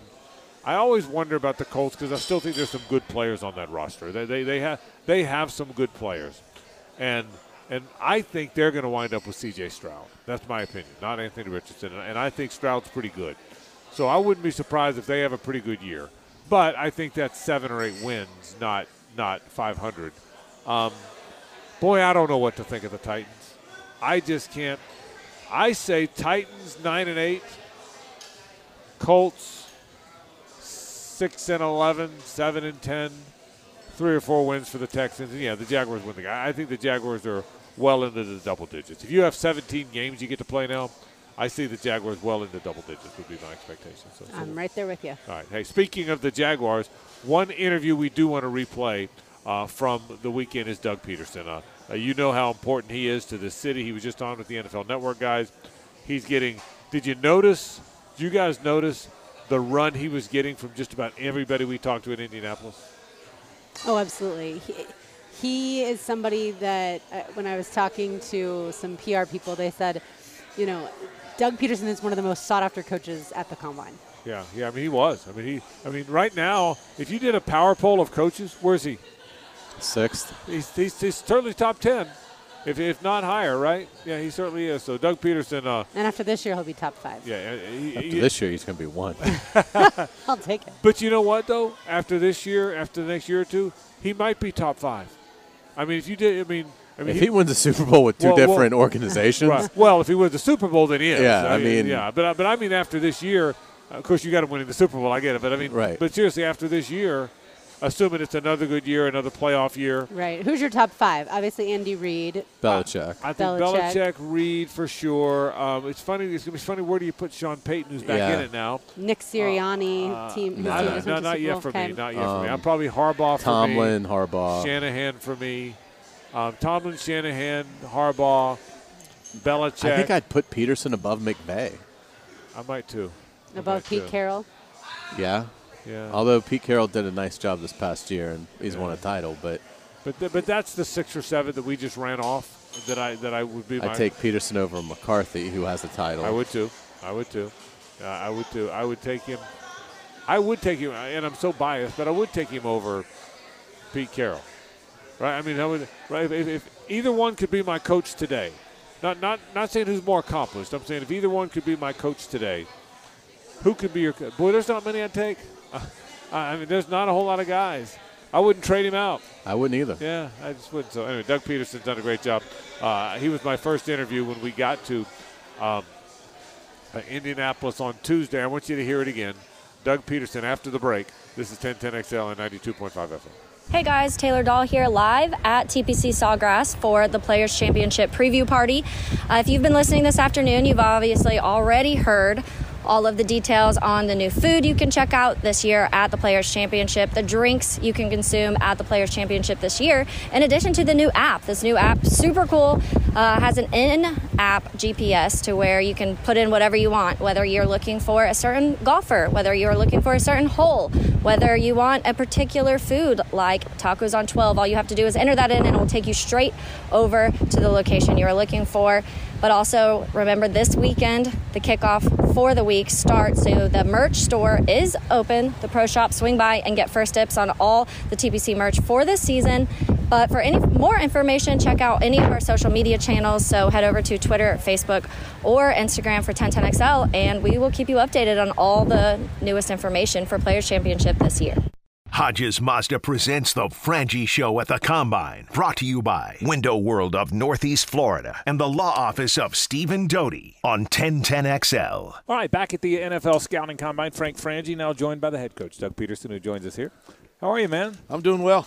How are you? I'm good. This has been like the media tour day today, right? Is that yeah. This is the day we get all the media stops done, and it's exciting because it's kind of the, even though I go to the league meetings here in about another couple of weeks, the end of March, and that kind of kicks off the 23 season. This to me kind of kicks off the 23 season. All the teams are here, for the Scouting Combine, and it's exciting to see people. Doug, did you get a chance when it was over? How does it? Could you exhale? I mean, it was for all of us. It was a crazy year. I mean, did you get a chance to do that at all?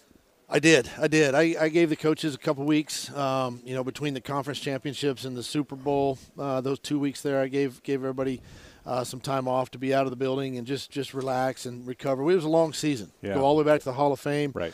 Game, we started early with training camp, and we go to the divisional round of the postseason. So it was good to exhale a little bit and, kind of recharge again for making another push.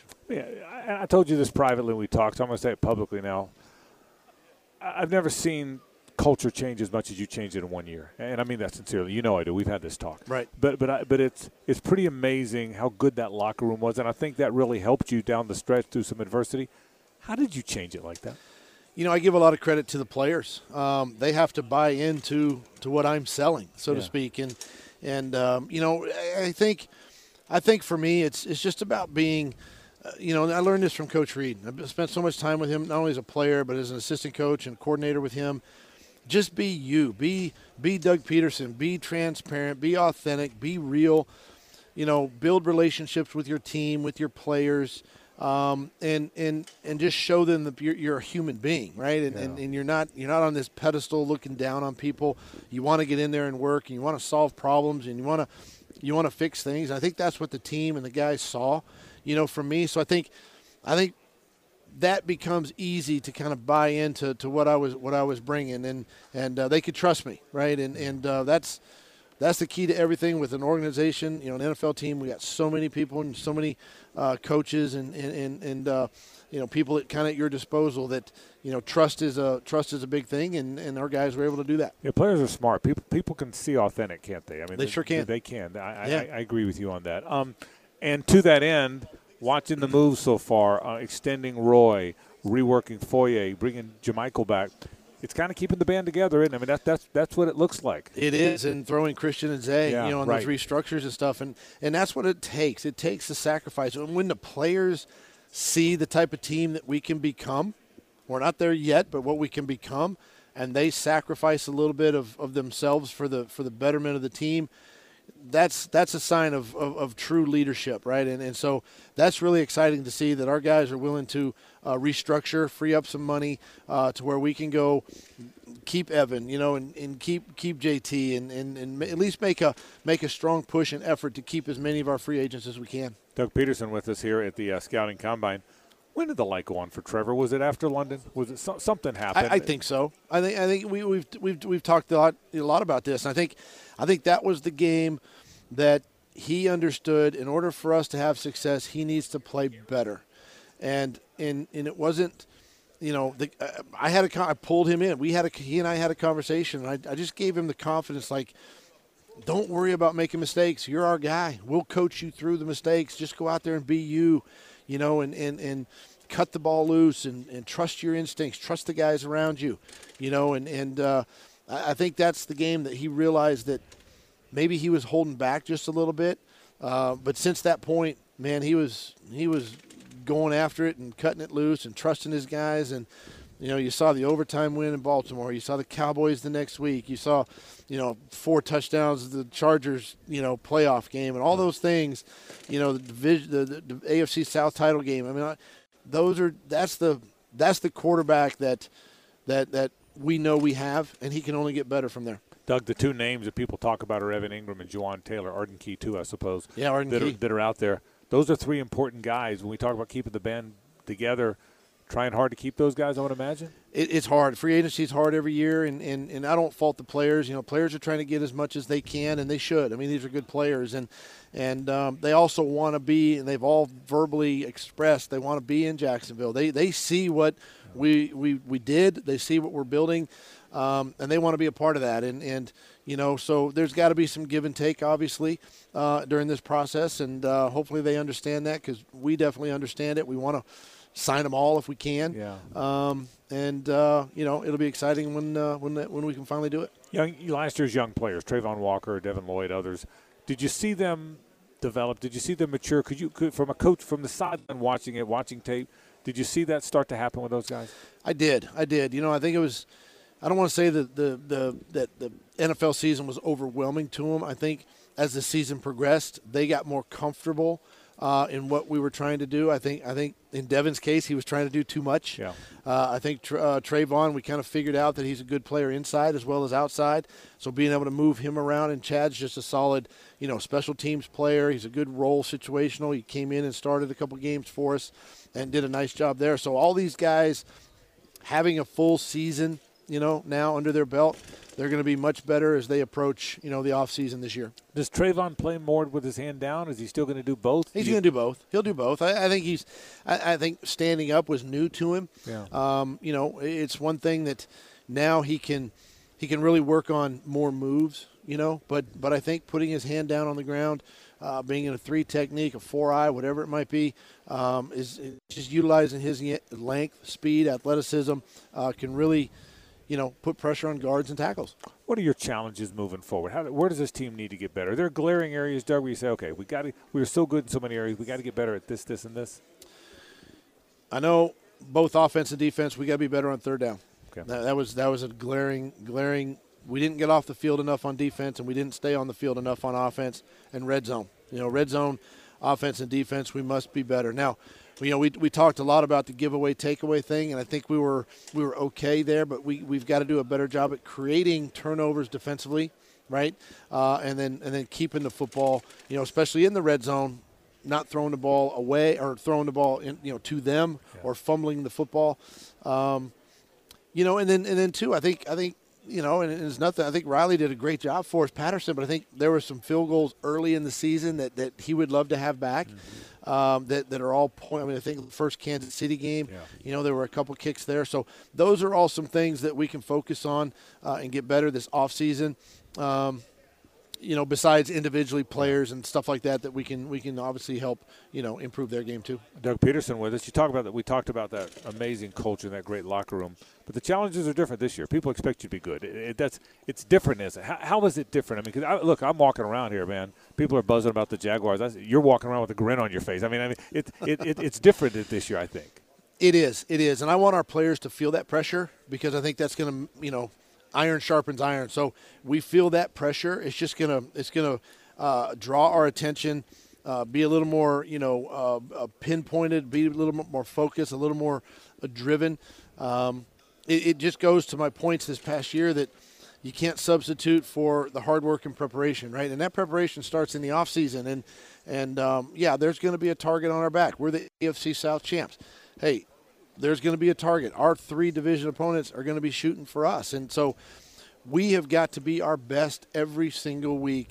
And I was challenging our team, you've heard this phrase before, be at your best when your best is required. And every week we're going to need our best, and we've got a great schedule coming up. We got a bunch of playoff teams on that schedule. And, so we've got our work cut out for us. Yeah, first place schedule means first place teams. You're exactly right. Right about that. Exactly right. What's the next step for Trevor? Is it a statistical thing? Is it just growth that you see? What's the next step?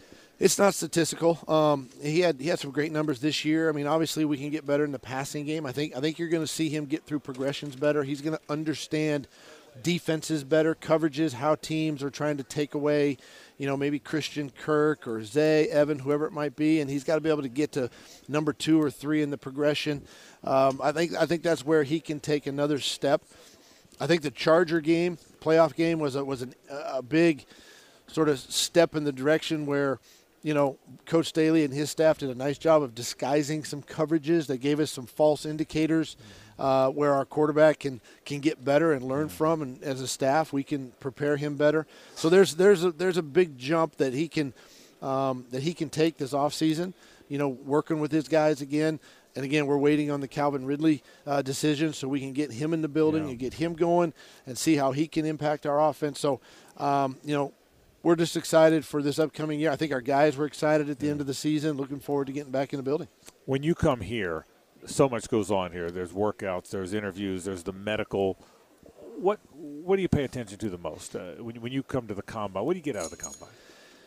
The combine too is I think as coaches, as scouts, you listen. You listen to conversations. You listen to what people are saying. You listen to the media circuits and especially teams in our division. What are they talking about? What are their needs? What are they focused on? And that's a big part of it, right? Because all the media is here and everybody's talking. But I think too for coaches, it's really the first time for us to lay our eyes on these prospects as we formulate our opinions and really begin diving into the film and everything. So it's good to see everybody. We're not competitors. We're buddies and friends, and you get to catch up a little bit. But it's fun. It kind of kicks off the year. All right, you got your off season coming up. Whatever. There's not much of an off season. There's not much anymore. Not much anymore. Playing golf yet? Are we playing golf yet? I've played like 3 times, I think, since the season. So you told me when you got the job you were like a 4.3. Not anymore. Not anymore. Is it going up? It's closer to 5. Hey, thanks for spending. I want to say this again. Congratulations. What a great job you did, and thanks for stopping by. We appreciate it. You bet. Thank you. Doug Peterson. He was with me on Tuesday, our first day at the NFL Scouting Combine. More in a moment, live from Island Wing Company. Stay with us. That means it's almost quitting time. 2 segments to go in the program and in the week. Frank Frangie, Hayes Carlyon, Lauren Brooks, and Andrew Gibson with you. It's unusual that we were able to run into Nick Saban, Brian Kelly, all of them together. You don't see that very often. And not at SEC Media Days. But if you follow Joey Millenaro on Twitter, and if you don't, what's the matter with you? He's the best follow on Twitter. He and Super 70 Sports. He's hilarious. He does impersonations. So I thought we had him on. He talked a little bit about his business at first, but I thought, we needed to know. We heard there was a party going on at the Combine. That, Carolina, there was a party. Big party. Party going on.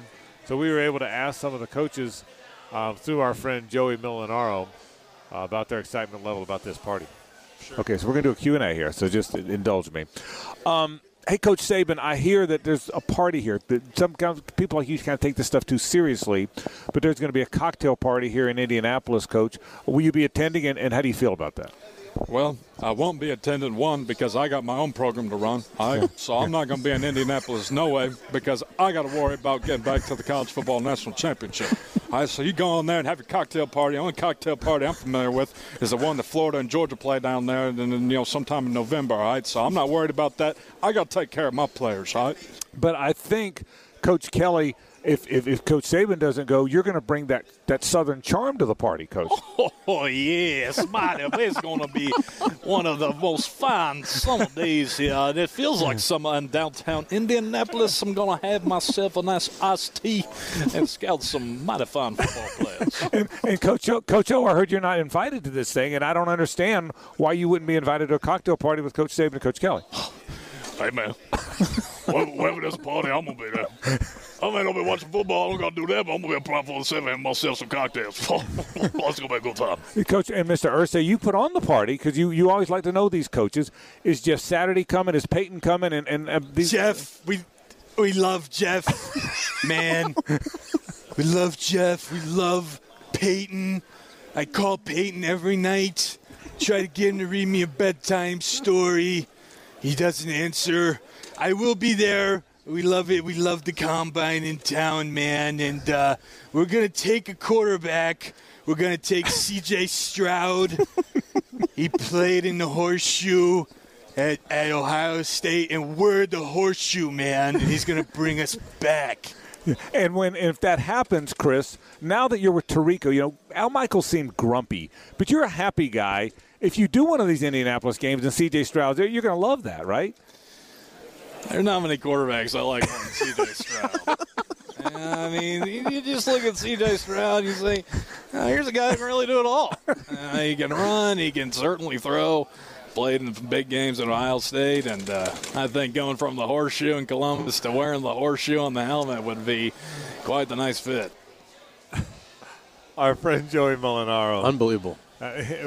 Really funny guy, and he was so kind to stop by. Lauren asked if he'd come by and spend some time with us, and he did. And I didn't even have to harass him. No, he was really good. And hey, look, he's like anyone else. He's a new star in the digital world, in the social media world, but he's a star. But anytime you're a star like that, you can grow your brand, right? Yeah, and he seems so nice. Hopefully it can become a tradition, but you would understand. He's, I mean, in the next year, think about the material he is going to put out there.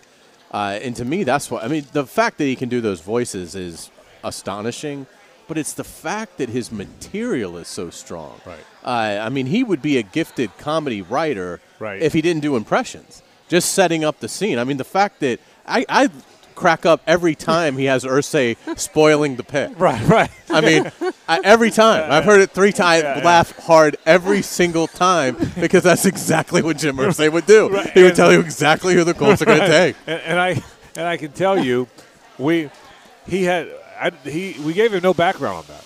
Yeah. I mean, honestly, while we're interviewing him earlier about his career, I'm trying to think of how to make this thing funny. So he had no preparation because I didn't know what I was even going to ask him. That's how good he is. I mean, that's how quick-witted he is.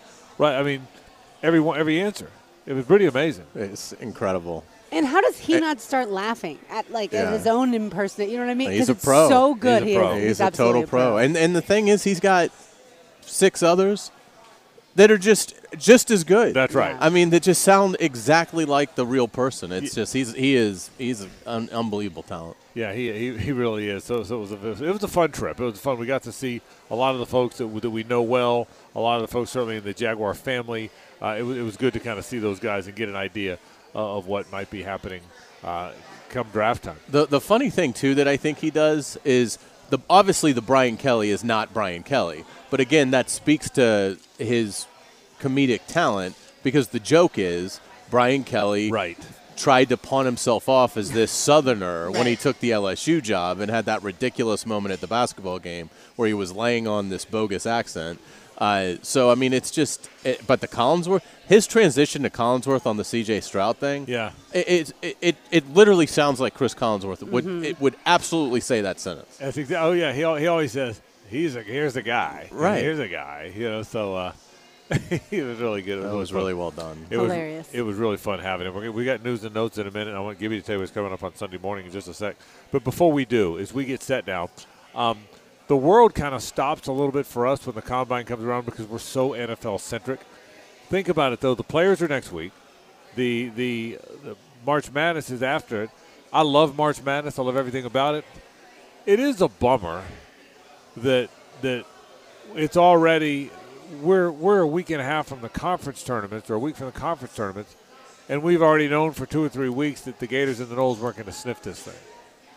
Still bums me out a little bit. I can't ever remember a year where they both have to win the tournament to get in. Like, there have been years where they've struggled, but maybe if they got a couple of wins, they might get in. They're not even – I mean, obviously, Florida State's really struggled. But Florida's not even remotely close. They have a net probably somewhere like in the 50s, but they're going to have to win the tournament. Yeah, well, I mean, even if they got to the final, which isn't going to happen. Right. But even if that did miraculously happen, it's not going to be enough. Well, think about this. Mike White made 5 of 7 tournaments. Billy missed his last year, but I got to believe he went to 7 or 8 in a row before that, right? Oh, yeah. So they've probably been to 17 of the last 20. I'll bet you Florida's been to 17 of the last 20 tournaments. Well, so that's not many for them to miss. And they didn't win the SEC tournament any of those years other than 14, so it's not like they needed – in that year they didn't need to win it to get in. FSU, when's the last time FSU missed? Did they miss last year? They did. Lauren looked it up, which I didn't remember that. I thought for some reason they made it last year. But before – so they've missed the last 2, but it's been a long time since they've missed. So the last 2 years both have missed. After that, I'll bet you got to go way back to see a year they both missed. But Florida was close last year because they had the game. I think they lost to Texas A&M in the SEC tournament that came down, right to the end. Probably were in if they win. And if they had won that one, they might have been in just with that alone. Yeah, so they would have been. They were pretty close, but obviously this year, neither one of them are close at all. By the way, we will be at Island Wing that Thursday, so not this coming Thursday we'll be at the Players, but the following Thursday we'll be at Island Wing Southside. Yeah. So come here and hang out and watch all the basketball action. Then the next day on Friday we will be at String Sports Brewery in Springfield. Looking forward to that. They will have a special, I hear, and a beer release, so it's going to be great. Love them both. Time now for What to Watch. It is brought to you by the Best Bet. All kind of fun things going on at the Best Bet, including a $300 no-limit hold'em stack tournament with a $100,000 guarantee at Best Bet St. Augustine. That kicked off yesterday at 6 o'clock, and those satellites go throughout the next month or so. It's great stuff. You're going to love it. That is the No Limit Hold'em stack tournament in St. Augustine. Best Bet has so much fun stuff to do. You know what I'm going to watch this weekend for me? Anthony Richardson on Saturday night. It's not a game. It's not an event. It's an event, but it's not. I mean, when I do these What to Watch every week, can't remember last time it wasn't an event. It's not. I'm going to watch Anthony Richardson, and I will watch. Oh yeah, it's going to be awesome to see, and again, I'm intrigued to see what Levis and Stroud look like as well. It's almost the fact that it's not crystal clear who the top one is makes it more interesting to me, particularly since the Jaguars don't need one. So yeah, it is going to be fantastic seeing what Anthony Richardson and all these guys do. And Richardson in particular has a chance to put up a combine that we'll be talking about for 20 years. Edition 2 of River City Hardball is Sunday morning. Gibby, what's coming up? It's coming up Sunday morning at 11 a.m. We're going to have Stephen Barnes, the head coach of First Coast, and his stud catcher, Hunter Carnes. He's a 2024 Florida State baseball commit. Frank, First Coast has played 4 games, right? Hunter Carnes has hit 3 home runs in the first 4 games. And so he's coming in live in studio. We might be looking at the next Buster Posey coming through Jacksonville with Hunter Carnes. He's a terrific player. And so they're going to come in live in studio, both of them, the head coach and Hunter Carnes, 11 a.m. to start the show to lead off on Sunday morning. And then I'm going to have Chandler Howard. He's a freshman DH from JU. Chandler is tied right now for the team lead with 3 home runs. 2 of the 3 home runs he's hit, Frank, against FSU in Florida. And then he hit a ball on Tuesday night against the Gators that went over the scoreboard in right field at JU. I've not seen a home run do that. I mean, I've never seen a home run go over the new scoreboard. So Chandler's going to come on at 11:20. And then finally, Cherokee Nichols out of Fletcher and UNF. He's the right fielder for the Ospreys. He's hit 2 bombs already so far this season. Check this out.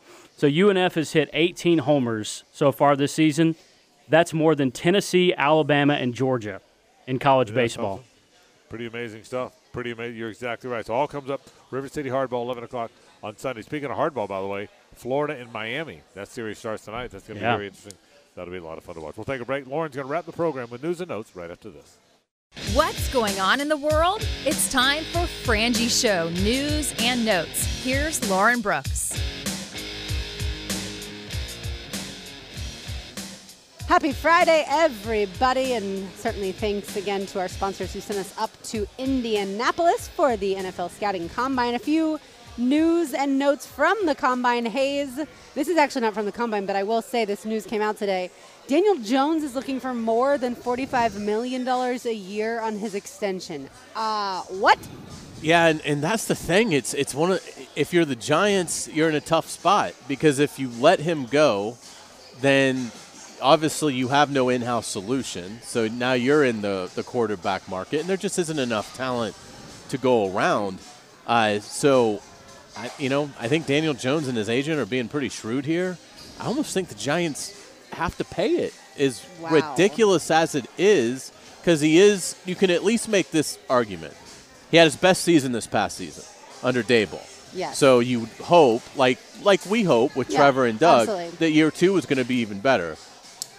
I wouldn't want to pay him that. I would front load that thing so much that if he is a just really disappointing player in the fall, then you can get out from under the contract. So I might do it, but there would be a very easy out after year 1. So yeah, we'll pay you your $45 million a year. That's fine, and we'll guarantee 60 of it. Wow. So you're gonna get $60 million guaranteed. But if you stink, we're gonna be able to cut you going into next year and save $30 million on our cap. It's still pretty amazing that the 19th best quarterback in the NFL is going to make $45 million. I mean, think of the world, or whatever he is. Think of the world we're 15 touchdowns, 5 picks this season. Yeah. Right, but he ran for a good bit, right? No, I think he's a good player. But my point is he's a middle of the pack guy. But the thing is, in that market where you can't rebuild, what are you going to do if you let him walk? So if you let him walk, you're going to be in the Derek Carr sweepstakes, which is only one team's going to win out of 5 or 6. Maybe Garoppolo is a solution. What else are you going to do? I mean, are you going to, if the Ravens tag Lamar Jackson and it's not exclusive, are you going to give them 2 first-rounders and pay Lamar Jackson the Deshaun Watson? I mean, my point is there's no good options, and they made the playoffs. So, I mean, you could draft Hendon Hooker in late first round and hope that Hendon Hooker and maybe you sign Gardner Minshew and, for a much lower price. Maybe that'd be the option. But if they're serious about trying to contend, you kind of have to pay Daniel Jones.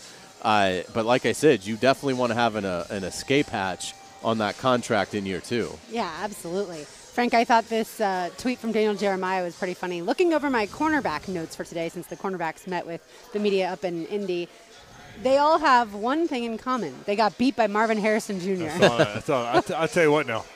He's Randy Moss good. He's not big like him, but he's going to be – he might be the best receiver.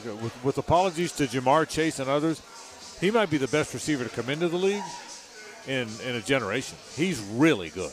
He's an unbelievable player, and it's unfortunate. The Jaguars, I don't think, are going to have any chance at getting him, but he is somebody that I think immediately walks into the NFL and puts up the 1,400 yards, 11 touchdowns, assuming he's in an environment where he's got a decent quarterback. He's 6'4". He is unbelievable. Yeah, he's really, really good. Really good. Hayes, you were high on Gervon Dexter after seeing him at the Combine. Did you see what Calais Campbell said on NFL Network today? That Dexter kid from Florida, big and athletic, can move. Very impressive. He made a fan out of me today. Very cool. He really does remind you of Calais Campbell coming out of Miami. He's not quite as tall, but Calais has an odd body for a defense because he's so tall. And when he came out of college, he wasn't the giant that he was when he was here. It took time for him to develop that frame. And Dexter, his upper body has really filled out. He's done a good job in the weight room. And at 310 pounds to move the way he moves, and again, he plays a position that is so scarce right now in terms of being able to affect the quarterback, collapse the pocket. I wouldn't be at all surprised if Gervon Dexter is called in the first 31 picks. I will tell you this about, and I hope he is, because he stayed the course with Florida. He could have blew town. He didn't. He was proud to be a Gator, and good for him. He never took over games. He never had even dominant moments in games like we've seen college players have. Is that because he's just not a playmaker, or is that because, as we said before, he might have been getting doubled the whole time because they didn't have a lot of good players? And I don't know which it is, but that's my biggest concern. The Jaguars, by the way, ranked 12th in cap space following all the recent moves. Yeah, 12th in the NFL. Yeah, kind of middle of the pack. They knew what they're doing. I mean, I still believe so much of this is geared to trying to find a way to bring back Juwan Taylor. But also, they've cleared up enough room now that I'm a little intrigued if they don't do something maybe we're not expecting in the free agent period. Well, they're going to spend the money. Yeah. So if Juwan Taylor elects to test the market and goes elsewhere, that money is going somewhere. It's just a question of, at that point, who do the Jaguars prioritize on the free agent market? Is it one player, one main player? Is it, well, let's try and get, two, pretty good guys, but they're absolutely going to spend that money. This is a huge year for the Jaguars. They absolutely should believe that they can win the Super Bowl, and I think all their moves are going to reflect that. Hayes, Jordan Addison said that he patterns his game after Jaguars wide receiver Calvin Ridley and Bills Stephon Diggs. It's good. These guys never pattern their games after bad players. It's interesting. I sure like having those two in the same sentence. I do too. That's why I really wanted to mention it. it. Yeah, very much. Absolutely. We've talked a lot about Riley Kugel, the Florida men's basketball player potentially leaving. Well, Todd Golden was asked on whether or not Kugel could be poached, and this was Golden's quote: "I think he's a loyal guy. He's grateful of the opportunity he has here. He's not a guy I'm worried about." I hope he's right, because that's his most important recruit. We're in a sad day when your most important recruit currently plays for your team, but that's his most important recruit. Yeah, hard to believe the Gators wrap up the season tomorrow against LSU, and Kugel's been really the lone bright spot, or certainly, one of the few. It'll be interesting. I'm sure he's going to get some serious offers, and the NIL is probably basically the same. Florida will probably come up with whatever another school will come up with. It's just, where is Florida in terms of being able to win something of significance compared to a program that is consistently winning conference titles, competing for conference titles, and making deep runs in the tournament. And what he's got to decide, if indeed he's being recruited by others or pursued by others, and considering, do you want to be the big man on campus that sparks the turnaround, or do you want to be one of the 4 or 5 good players?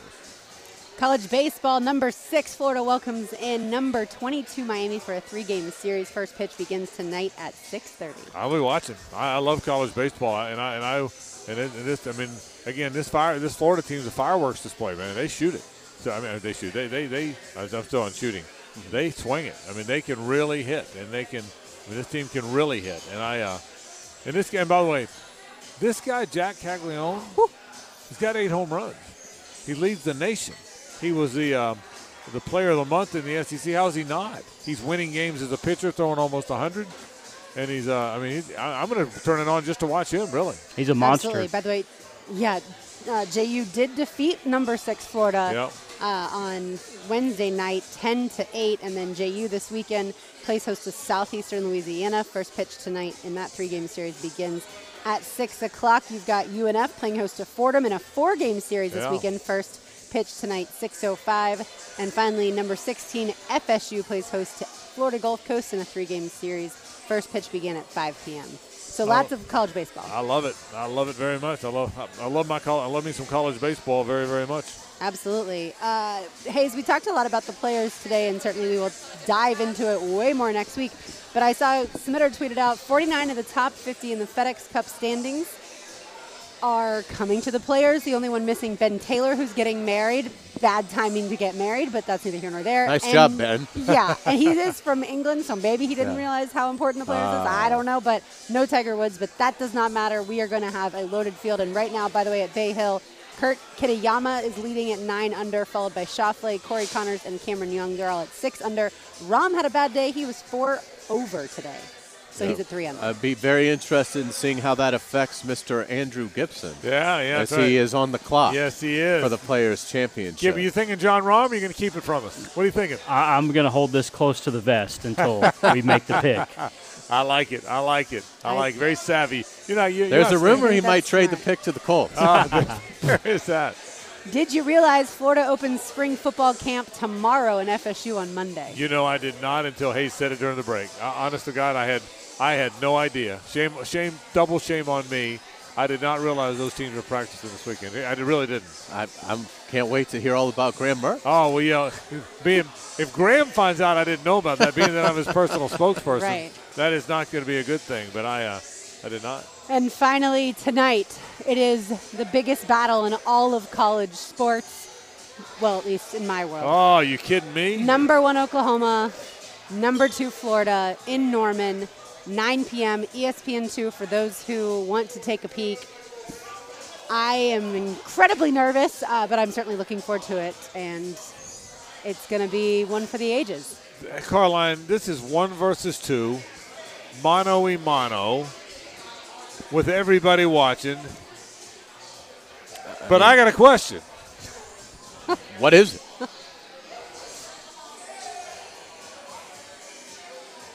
How are we looking on the beam? So far, so good this season. We've been really good on the beam. Had an incredible bars routine last week. So we'll see. Look, this is high pressure, and this is the exact environment that certainly Florida's used to having at home meets. I expect it to be just What's it on? rocking tonight. ESPN2. You going to be locked in? Did you really have to ask that No, question? right when it's coming out of my mouth. I've watched every second. You always say you've watched every dribble, you've watched every pitch. I Yeah. watched every second, every rotation of Florida gymnastics. I might take a peek. We're after all the travel. I'm bringing home wings for Suzanne and me today, so we're staying in. This is a stay-in night for the Frangies. So I may take a peek. Well, good luck with that. Let's say hello to Rick Ballou. Now, the 2-minute drill, brought to you by Tire Outlet. Keeping the sports world spinning with wholesale prices and premium service. Tire Outlet, Jacksonville's largest locally owned automotive repair shop. Ballou, we're right around the corner from the Players Championship. You getting fired up? Absolutely. Today was very interesting. Obviously, watching it before combine coverage, but you look at John Rahm, who I think many believe is the best golfer right now in the world, just how great he was yesterday. I think he shot a 65-66 on Thursday. Then he drops a 76 on you today. 11 strokes different in one day, a 65 to a 76 for John Rahm. And then JT just tore it up, but he bogeyed 17 and 18. He had it at 7 under, had an opportunity to shoot a 65. He'll settle for a 67.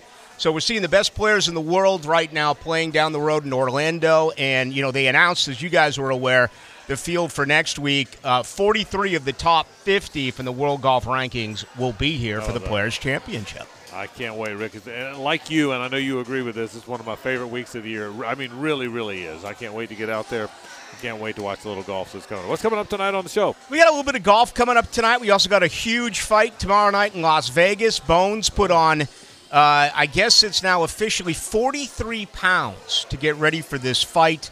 Many believe he is simply the greatest to ever get in the octagon, but we'll see how he does now with the heavyweights. So we'll spend a little time talking about UFC 285. Got a couple of football topics I want to get into, and how exciting is tomorrow going to be with those quarterbacks as they will test those who will actually work out. And, certainly the measurements come into play for a few of them as well. So the very latest coming out of Indianapolis as well. We plan on being busy here over the next 2 hours. I know you will. Rick, thanks, buddy. We appreciate it. All right, thank you. Rick Ballou goes into the night. Don't go anywhere. That'll wrap it for our week. We surely enjoyed going to Indianapolis. We thank all of you for listening. That's what makes it all worthwhile. We love the NFL Scouting Combine. Tomorrow or next week, we'll be in Sawgrass. We'll be live in studio Monday. Then the rest of the week, all of our programs will be at the Players' Championship. We can't wait to get out there. We're out of here, but don't go anywhere. Rick Ballou goes into the night right now. For Hayes, Lauren, and Gibby, I'm Frank Frangie. So long.